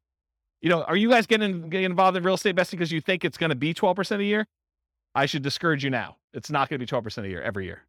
You might see some years like that. That's what's great about it. You accumulate a portfolio and you have some lean years, and all of a sudden it's like, I'm so smart. I have like all these properties and they've got up in so much in value. This is like amazing. Not every year is like that though. Okay. So in order to do that though, either right here, appreciation rate, it shows you what the number is. If you put a number in here, it'll change it for that year for you. And then it will usually repeat it, I think. And so you go ahead and change it, and then you change it for each year that you want to change the appreciation rate. Okay. That's how you do it. Same idea for rent. In fact, the same thing I basically just said. I've historically used 3% for rent depreciation rates. You'll be lucky to see it in some markets. In some markets, 3% seems low. So you can go ahead and change the assumption though. Rent depreciation rate, it changes right here. You can't change it for year one because that's the number we're using from the homepage. So you put in the rent, it doesn't go up in year one, right? It starts in year two that it went up that amount. So you go ahead and do the appreciation rate there. And then it shows you what the monthly rent is. You can even override individual rents if you want to. Like everything is overrideable. Overrideable. I think that's a word. Okay, so that's another one you'll do. Maintenance. So I'll talk about the maintenance one. So you can adjust maintenance. If you're going to buy a property and you know it needs a lot of work, you can crank up your maintenance for the first few years while you're doing all the work. But another case that we see a lot is new construction, where you're buying a property and you know that because you have a home warranty from the builder and everything's brand new, that you're probably not going to see pretty high maintenance for the first few years. So you could artificially lower your maintenance numbers. Historically, I used to teach you put 2% in for year one, 4% for year two, 6% for year three, 8% for year four, and then you go up to the 10% per year. And that only works in our marketplace with our rents and kind of like how things work out. If you don't feel that's conservative, don't use it. Use 10% from the very beginning. That's more conservative to do that, or whatever number you believe is true for you. So you can override that. I'll mention one thing too. So you could either do, I'm going to set aside this chunk of money in rent-ready costs to deal with a property that needs a lot of repairs. Or you could say, I'm going to pay for these repairs out of cash flow and crank these numbers up until you think you'll be done, right? So you could say, I'm going to put aside $20,000 to do all these repairs on this property when I buy it in rent-ready costs. Or, hey, I'm going to do whatever this number is till I get to zero cash flow, essentially, and for the first X number of years until I paid for it from cash flow. Okay. Sales costs. So this is another part of the spreadsheet. It shows you your sales costs. So you can do your closing costs, which is what you have to pay when you're selling the property, any real estate commissions as a percentage that you're going to pay there, or depreciation recapture tax. So that when you get this depreciation benefit while you own the property, but when you sell it, the government's like, we want our money back. So you get this huge benefit of depreciation, cash flow from depreciation while you own it. But then when you sell it, they actually look at what you took and they want you to pay taxes on the amount that you took as gross depreciation. So that's what depreciation recapture is. When you go to sell a property, we want to then pull that out. And so usually the tax rate for that, it varies a little bit. It's based on some situations, but it's usually 25% of the gross depreciation amount up to your income tax rate. So if you're paying less than that, it's usually lower. And then capital gain rate, if you own the property for less than a year, it's your normal income rate for this. If you've owned it for more than a year, it's typically, there's some exceptions based on how much you earn, but a lot of times it's 15% of the amount that the property went up in value. So if you bought a $400,000 property and you sold it, X number of years later for $500,000, you only pay the capital gains on that $100,000 difference. And then you only pay the depreciation recapture tax on the depreciation amount you took. So these two taxes are calculated correctly in the spreadsheet, but they're different on what they are calculating. So it's not like 15 plus 25. I'm paying 40% in taxes. No, you're not. You're paying 15% on the gain, and you're paying 25% on the depreciation benefit you got while you owned it. Okay. So realize that they work in different ways. And then this real estate commissions on whatever the sale price was usually. So there's 4 different expenses on there. You can adjust all those: closing costs, real estate commission, depreciation recapture tax, capital gains. You could use my defaults, which are pretty common. You can use my defaults, which are pretty common, or if you know something is different, if you're doing a 1031 exchange, you know which ones to modify. If you're a real estate agent, you can do that. If you have really low income and you've got some tax benefits of, capital gains or depreciation recapture, you can go ahead and change those to be what is true for you. And you can do it by year. You say, look, I have a really low income year coming up in year 5, so it'll be really low there. It might look like a benefit to sell it that year in order to optimize for that. But that's a different class, which I don't have time for. I talked about that. Any questions on this? Kind of crazy, right? Okay. And then refi costs. You can do your cash out refi costs to do this or a dollar amount. So it's either a fixed dollar amount or a percentage of the amount you're refining. It'll do that for you. That's for the override. All right. We finally got to the outputs. We got 20 minutes to go over outputs because I think that's the end. So was it helpful to have the thing for notes? Was that good? Okay. I'm glad I did that. Do you have a question? Yeah. So it's both. So the question was, are the overrides intended to be a backward looking, this is how my investment performed, and that's one of the new benefits of the new spreadsheet that you can override everything? Or is this like a forward looking, hey, in year 5, I expect appreciation to taper off and it's not going to be 7% anymore. It's now going to be 2% or negative 1% or whatever. And I can go ahead and plan out how I see the market performing or my tax situation 5 years from now when I quit my job or, any other kind of like complexity you want to do in there. And the answer is both, right? You could do forward looking things. I'm going to buy this property and I know there's certain things about my life and what I'm going to do. You can model that, which is great. Or you can now use it to, and it was built with that in mind, but I haven't back tested it for that. And if you guys want to test it and tell me where the problems are, please do.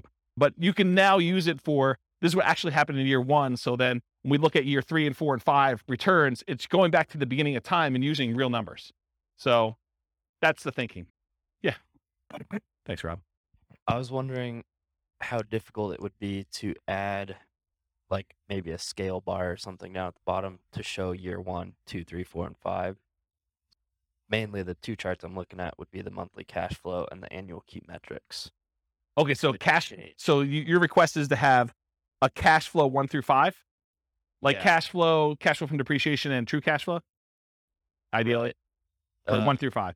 Yeah, because oftentimes it takes, 3, 4, 5 years to stabilize a property. That's a good point. It would be kind of nice to see, like, I know this is analyzing year 1, bad if it's a good deal or not, but it would be kind of nice. No, that's actually really good feedback. And I definitely appreciate you giving that feedback. It's one of the reasons why I wanted to do the live classes. Email me and remind me to do that. And secondly, tell me which of the 9 charts you want to remove. So I'm happy to do it, right? But like, which one should we? And I think I know what it is. It's probably, non-loan expenses is my guess, right? For which one? What's interesting is it does show cash on cash ROI and cap rates for years 1 through 5. Right, that's the middle one, just not the cash flow dollar amount.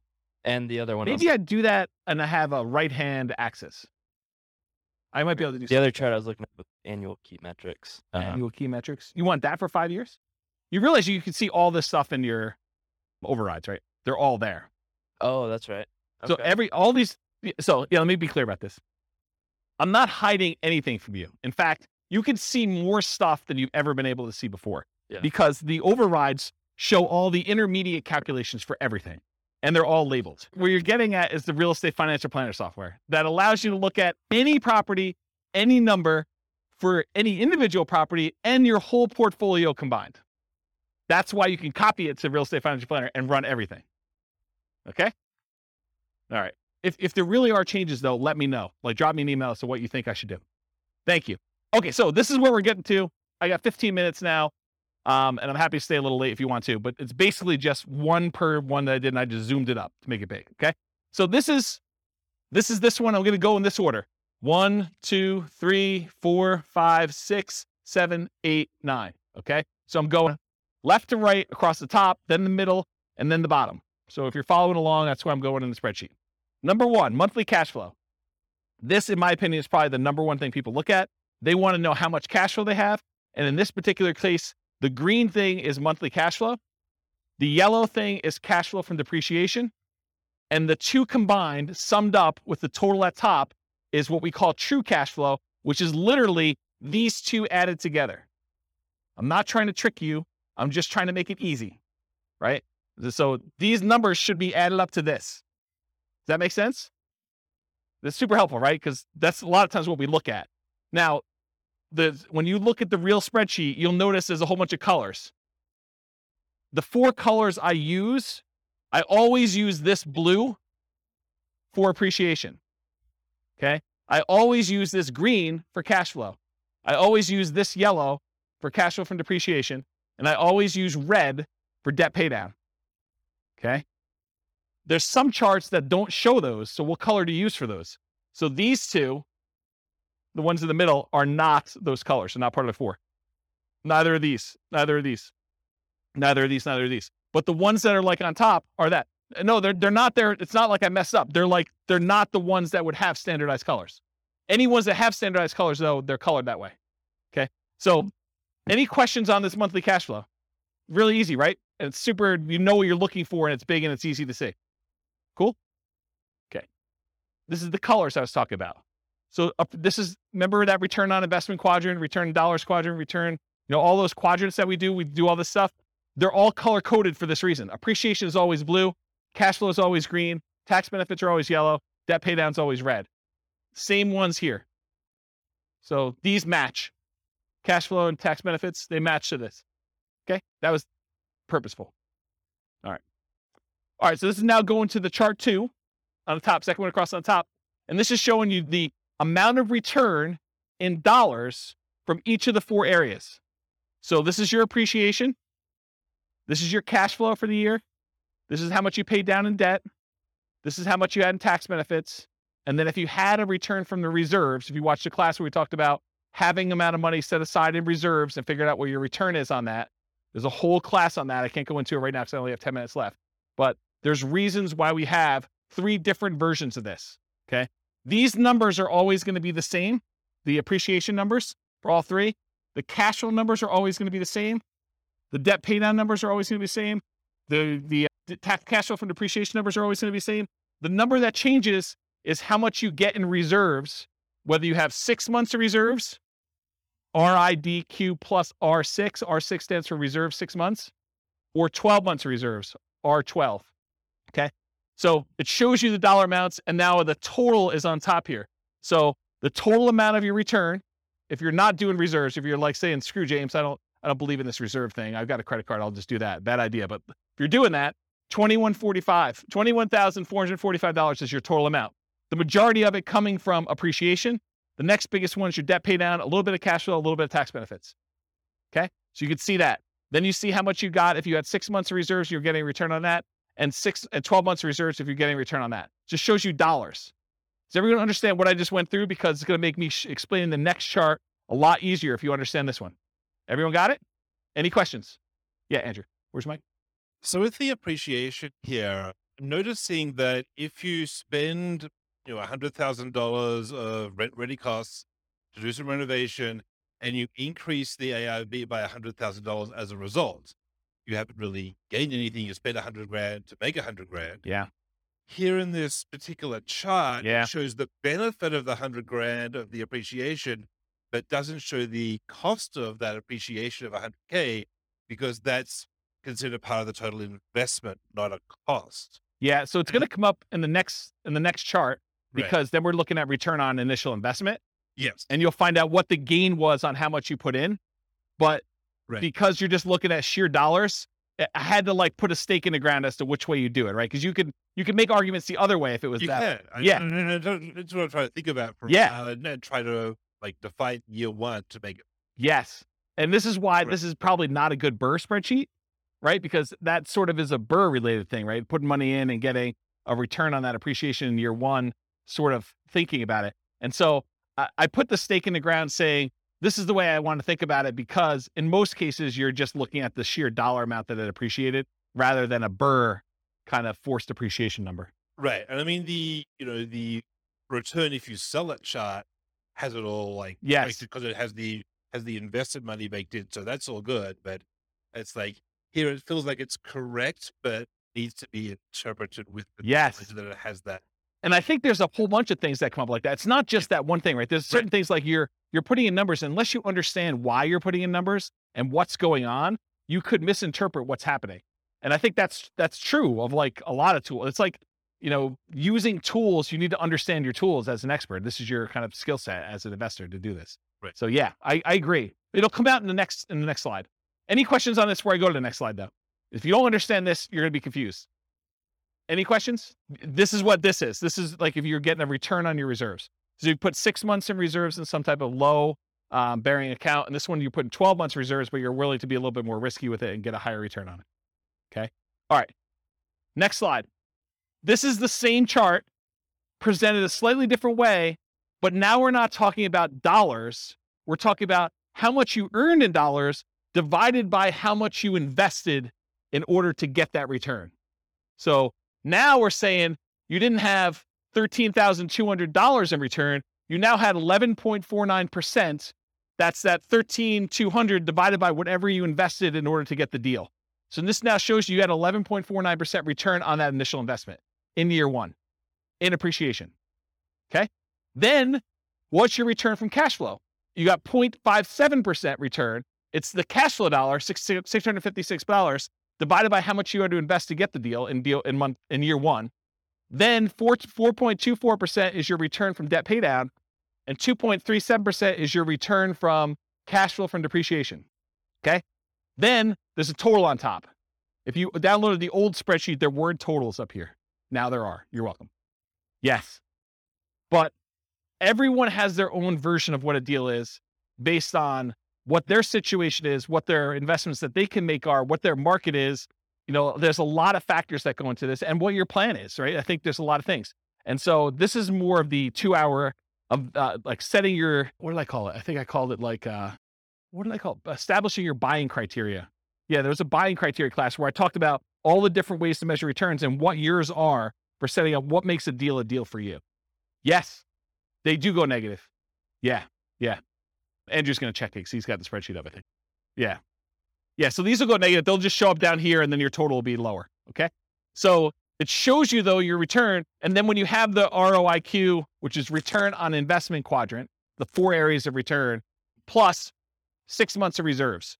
That 6 months of reserves return is now this gray area. And this is our return on investment quadrant plus reserves for 12 months. This gray area up here is your 12 months of reserves, the return you're getting on that. And again, it's just showing you the total. So it shows if you're saying, screw James, this reserves thing is kind of for jokes. I'm getting 18.67% return on my money from all these areas combined. But if I actually think about it in terms of, I need to have 6 months of reserves in order to be prudently investing in real estate, because what happens if you have vacancy? What happens if you have repairs? Or what happens if you have other stuff like that? Then this says, hey, look, my overall return is really 16.57 if I have 6 months of reserve somewhere, including getting a little bit of money on that reserve that's stored somewhere. And then this one says, I got 12 months of reserves and I'm getting a little bit more money because I've got a larger return on that 12 months of reserves that I have. And so it shows you the return there. So this is sort of like your return with the drag from having reserves returns. So that's another way to think about that. Make sense? Okay, cool. So one chart shows dollars. The next one shows your return on investment for year one. If you want to see how these ROIQ numbers look for other years, that's at the top of page 2 of your handout. It shows you your return in dollars for all of them and your return on equity. Because once you get past year one, I don't think the initial amount you invested matters anymore. Then I think it's all about how much equity you could get out of the deal and what your return is on that. So it shows you those two, and it breaks it down into the 4 areas for those. Cool? All right. So now we're down mid-row all the way to the left. This is the returns if you sold the property. And I have 3 different returns. I have your annualized return. You basically take the amount of money you made divided by the amount of money you made as a percentage return, and you divide it by the number of years. That's what annualized is. It's really simple. So it shows you if you sold it right away, you'd lose money because your real estate costs to get out of the deal exceeded what you made, which you didn't make anything. But then as years go by, year 2, year 3, you start getting to the point where you're going to make a little bit of money using the assumptions we had. And then the further you go out, the higher this is. And this is the just really simple return you earn divided by the number of years. That's what annualized return is. The next one is compound return. That's the gray line, the bottomish one. And that shows you what return you had, as if that was a yearly compounding return. I have to figure out what the formula is, but it's something with an exponent and stuff like that. Just realize that that's what it is. It's compounding. And then the last one is your internal rate of return. Internal rate of return takes into account when you have money going into the investment and when you have money coming out of the investment. And it does a return based on that. So that probably is, in my opinion, the best one to use of the three of them, internal rate of return. So it shows you what it is. And you basically look at the year and what the return is in that year. And that tells you what that return is per year. Okay. So this is like almost 10% per year return in this case. Any questions? And this one shows 20 years for you. So you can see 20 years worth of history. Okay. Any questions on that one? All right. The next one shows you, some people like to look at cash on cash return on investment when they're evaluating their deals. Some people are all about cap rate. Cash on cash says, what's my cash flow divided by what I actually put into the deal? The cash I'm getting back divided by the amount of money I invested. Cash on cash return on investment. Cap rate says, what is the amount of money I would get if I did not have a mortgage on this property, but I had all my other expenses, property management, taxes, insurance, maintenance, all that other stuff. It says, what's the return if I bought this all cash? So it's net operating income divided by purchase price or value, depending on when you're calculating it. But cash on cash is the rate of return you're getting on the money you have invested in the deal. So if you want to do cash on cash, it's these green boxes and they're labeled. So in this case, year one, you get 0.57%, 1.14, 1.73, 2.34, 2.97. And then cap rate just shows you the numbers going all the way across. So if someone says to you, look, I'm buying a 5 cap property, that's cap rate, 5% capitalization rate. Okay. Any questions on that? Yeah. Michael? Purchase price, not for the ERV, and not dependent on the closing costs and rent ready costs. Is that correct? Yeah, this is a weird one, right, Andrew? Because I mean, it depends on what you're saying. You can make an argument that it should be on ARV, right? Because that's really the value of the property. It's like your net operating income divided by the value of the property. That's how it's calculated in year 2 and 3 and 4 and 5. But year 1, we often use purchase price. So I don't know. I mean, or it could be purchase price minus closing costs because you can't get away without. Yeah. So are you going to the bank and you're trying to show them, like how bad this is, or you bragging to your friends at a coffee party and you want to tell them the better number? I don't know. It's literally like you could go either way. What I actually do here, I don't remember. Probably. I think it's purchase price. Yeah. So that sounds, well, it shouldn't be.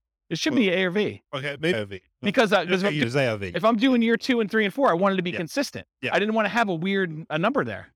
So I do ARV, but you can make a really compelling case to do purchase price, right? Because that's really what you're buying it at. Or total invested is the other, because you have to invest.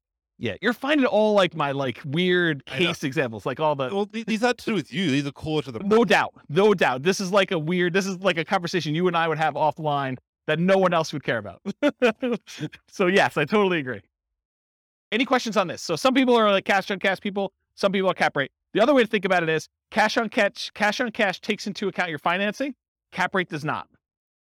Cash on cash takes into account your financing. Cap rate does not. So if it's a weird market where financing is unusual or hard to get or something like that, this becomes a much better metric because it impacts whether it's a deal or not.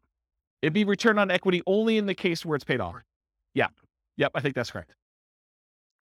The green bar would become equal to the cap rate if it was paid off. Yep. They become the same. All right. You guys are going way off track, but that's good. You ask your questions.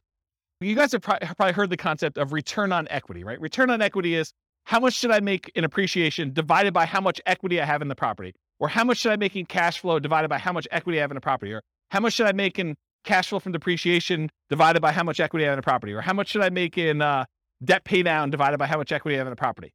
You guys have kind of understand that concept. That's not exactly what this chart is, although it's really similar. The difference is your equity in the property is not all yours to keep.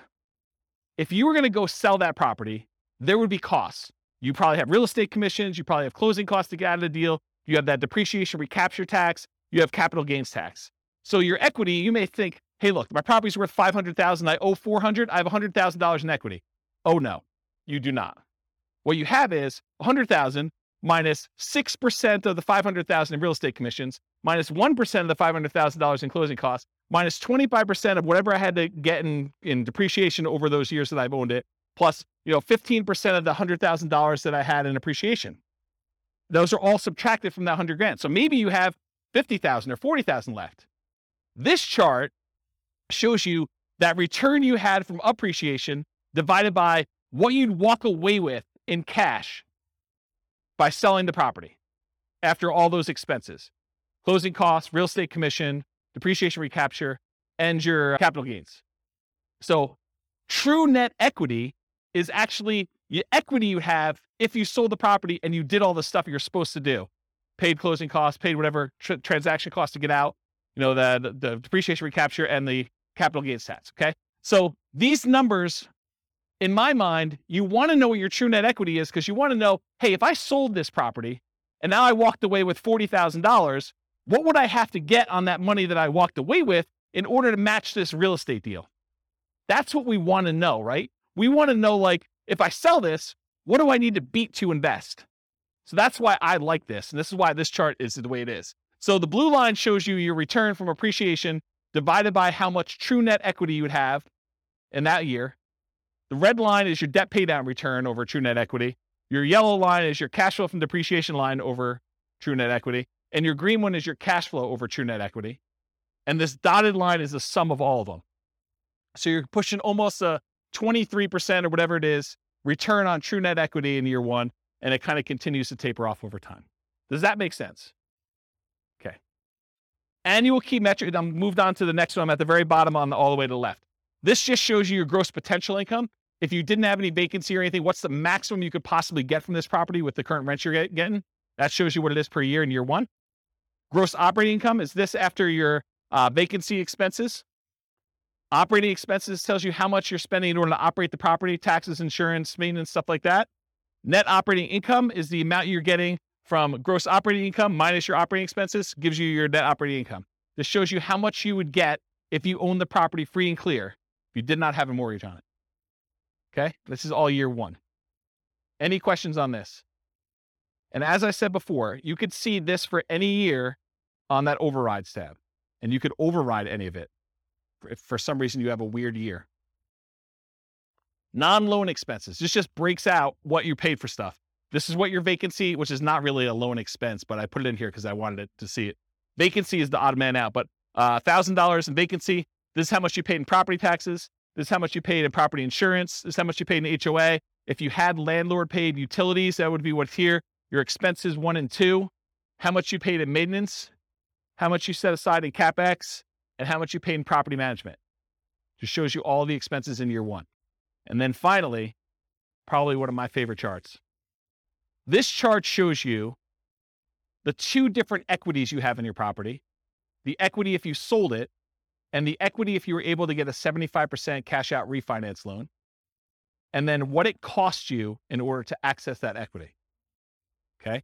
So the blue line shows you how much true net equity you had. You had a little less than 100,000 in year one, and it kind of steadily increases over time to year 20. The yellow line shows you if you could go get a 75% loan to value loan, how much could you pull out in cash out refinance equity each year? Okay.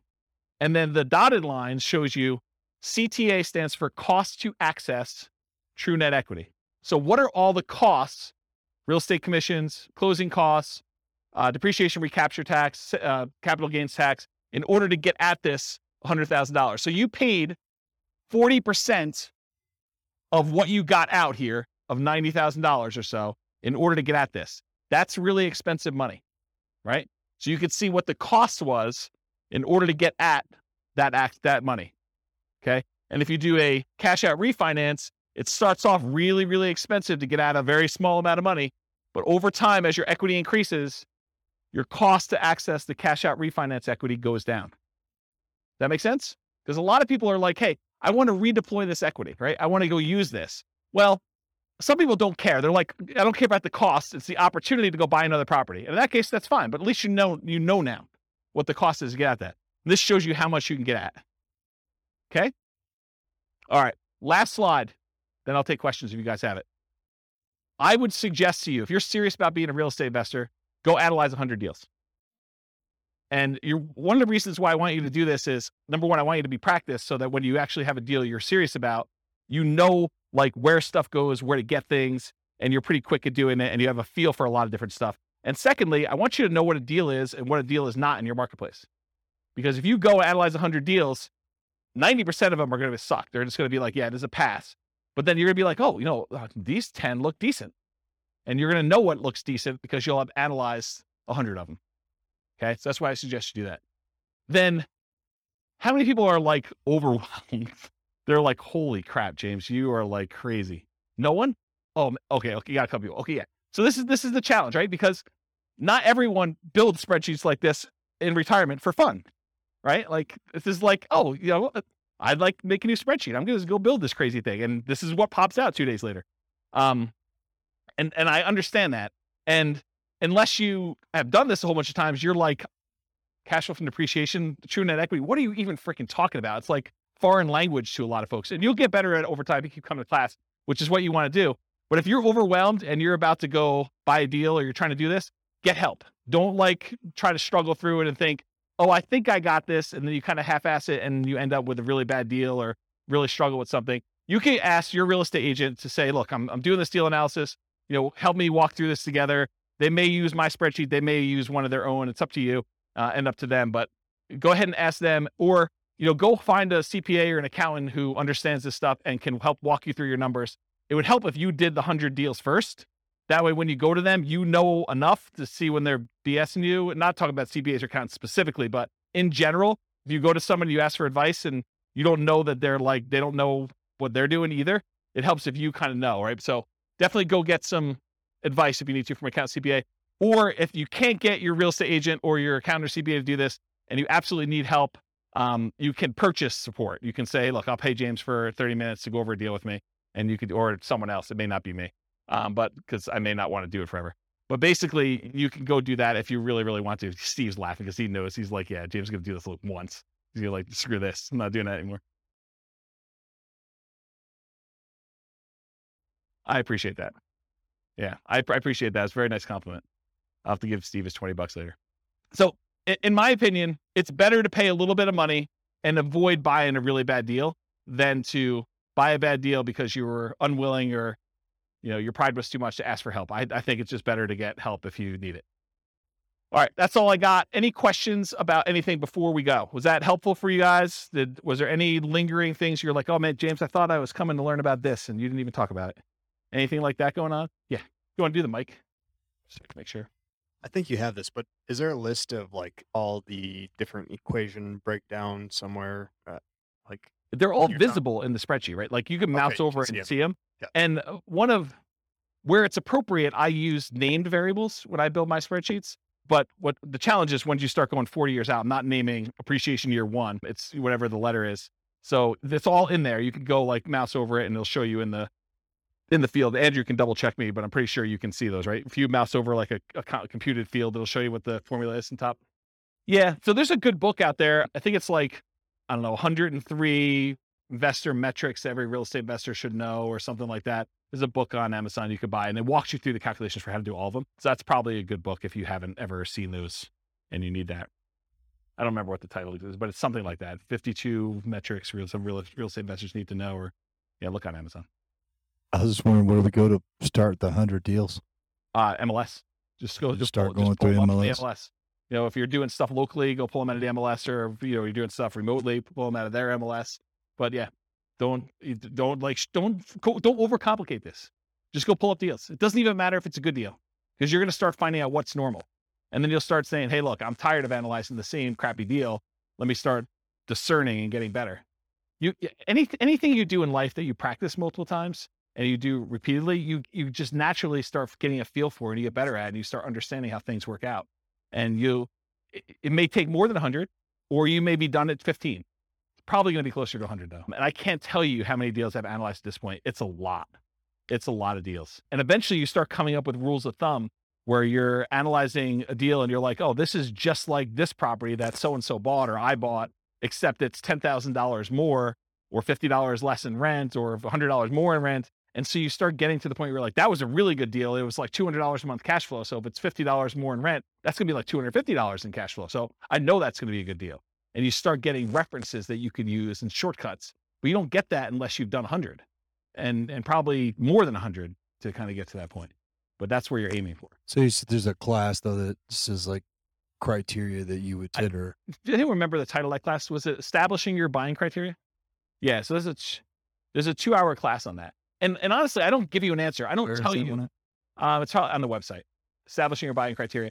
So the challenge you're going to have with that class is, I don't say to you, 10% cash on cash, you want to buy those, right? What I talk to you about is, these are the different kind of metrics you can use to establish whether this is a deal for you or not. And it's up for you to decide what that is. And honestly, if I gave you numbers today, they may be very different than what they are 6 months from now. And I know they're different than what they were 6 months ago. Like, I did a class right before I went on sabbatical and I was going to retire, and it was called, Is Nomad Dead? Because the question I got from people was, hey, James, in your Nomad book, you're talking about $270,000 properties. And the properties I'm buying now are $400,000, and the rent to price ratios are very different than what they were. So is Nomad work anymore? Should I even bother with this crap? And what we determined was, look, if you ran Nomad from where we were then, which is probably even different than it is now, but if we ran it from where we were then, I showed you what the returns would be with just really modest kind of like returns. And I said, can you beat this return somewhere else? Do you have another investment that you can make, or another investing strategy? Maybe it's not even real estate, maybe it's stocks, or maybe it's something else, but do you have another thing that you can do where you can beat these types of returns? And if you do that. I'm not, don't do the Nomad one if it doesn't make sense. But I think for a lot of folks, Nomad crushes everything. Like, you just look at it, you're like, even with conservative numbers, and even with markets going down for a couple of years or things like that, I don't have something that I can use to beat it. Wasn't that sort of the gist of that class? Like, I'm not trying to tell you to do Nomad. I'm just saying, look, this is what Nomad looked like back then. This is what it looks like now. Can you do better? Can you do worse? I don't know. You decide. So I can't give you a number. I can't tell you, you need to make $100 a door, or you need to make $500 a door, or you need to make 5% cash on cash, or you need to do this. Partially because I could tell you need to make 5% cash on cash, but that's maybe for putting 25% down, and maybe it's not even buying in our local market. And then you're like, well, I can't find any things where I can get 5% cash on cash because I'm doing Nomad and I'm putting 5% down. So nothing's got 5% cash on cash. It's all negative. Or I'm doing a VA loan with nothing down for my first deal, and there's no way I can get numbers like that for that particular deal. And in another market, someone could be listening to this recording and being like, man, you guys aren't able to get positive cash flow. I'm trying to determine whether I'm buying a $600 a month positive cash flow deal or the $450 one that's in a slightly better area. And so it's a totally different thing. Or maybe you're doing short-term rentals or something like that, where it's like, yeah, 5%, like try 50% cash on cash return in the year. Like, they're totally different numbers. Or maybe I'm doing Burr and I'm really trying to not have money in the deal at all, but my cash flow I don't care about because I can wait a long time for cash flow to improve when I don't have anything in the deal. There's all different criteria, and it's really you that needs to decide that, not me. I can't come in here and tell you do this, and it'll be out of date, 3 months from now, especially if the market softens or the market gets, hard to imagine it getting crazier than it is, but the thing goes both ways. And a lot of people who come to these classes and they're relatively new, they haven't seen the down market yet. And so you don't know what you don't know. And I'm sure I'll talk about that in future classes, but I've lived through some pretty rough markets. And so you have a different perspective when you do that. And you know that you can't put in 10% for appreciation and expect that to be a reasonable number. Right, Kevin? Yeah. See? But when you put in 3% and then you go back and you're like, wow, James is off. It's not 3. It's been 9 for like the last 3 years. And I look like superstar. Just, remember those superstar feelings next year when you give 5% back, right? Because it still is awesome, but it's still not, where it is. Even if it didn't go up in value at all and all you did was pay it off over 30 years, the numbers look awesome. So paying it off. Totally. Yeah, that's exactly it. I mean, just imagine, you put up 5% now, let's say it's a $500,000 property, which is about where we are now. You put up $25,000 in order to buy a property. And when you're ready to retire, it's a $500,000 asset. Where else can you put up $25,000 and have it be $500,000 in 30 years? That's like a 10.51% compounding yearly rate of return. Yes, totally. And this is what I'm saying. I'm trying to really simplify the math down and make it so it's hard to not do this. But my point is, and I'm going really over time, there's a phenomenon in the more traditional stock market investing world. It's a special time in your life when the amount of money that you're investing each year is produced by the amount you have invested. So you're putting away, let's say, $10,000 a year, and you get to the point where you have $100,000 invested, and then that year you have $100,000 invested, and that produced $10,000 return for you, and you're putting in $10,000 a year. It's this like magical inflection point where your investments are doing as much work for you as you are personally doing yourself with active activity, like you're doing stuff. And so it's this really weird, magical thing that happens. And for stock market investors, because the returns are what they are and all these other factors that go into that, you're not having, a big asset thing, that usually takes some time to get to that point. What's crazy is that with Nomad, a lot of times that happens in year one, where you put up a certain amount of money, especially if you're putting these really low down payments, like 0% or 3% down, and you have a crazy appreciation year of 6 or 7 or 9% or whatever it is. You could get to the point where the investment you have is doubling what you put into your deal in that first year. And if not in the first year, in the first few years, which is just crazy to think about. And then to think, okay, I bought that one investment. Now I'm going to buy an additional one, a second one in year 2 by doing Nomad. That's just awesome because now you've got 2 contributing toward that thing, which is just crazy, crazy good. I don't know. I'm off on a tangent. Any other questions? Well, thank you all for coming. I appreciate it. We'll stick around for a few minutes. I'm going to stop the recording. Thanks all for coming. I will talk to you all soon. With home prices up, mortgage interest rates up, and rents up, but not quite enough to counteract the higher prices and interest rates. Cash flow on rental properties in Gainesville is harder than ever. Book a call with the Real Estate Financial Planner to apply our proprietary 88 strategies to improve cash flow on your rentals. See the show notes for a link to schedule your call and improve your cash flow today. If you're a real estate agent, lender, or professional in Gainesville that wants to help our real estate investor listeners, consider reaching out to learn about collaboration opportunities with this podcast. We'd love to add more value to our listeners by having you assist our investors buy, sell, and finance their real estate investments. See the show notes to schedule a call to discuss collaboration opportunities.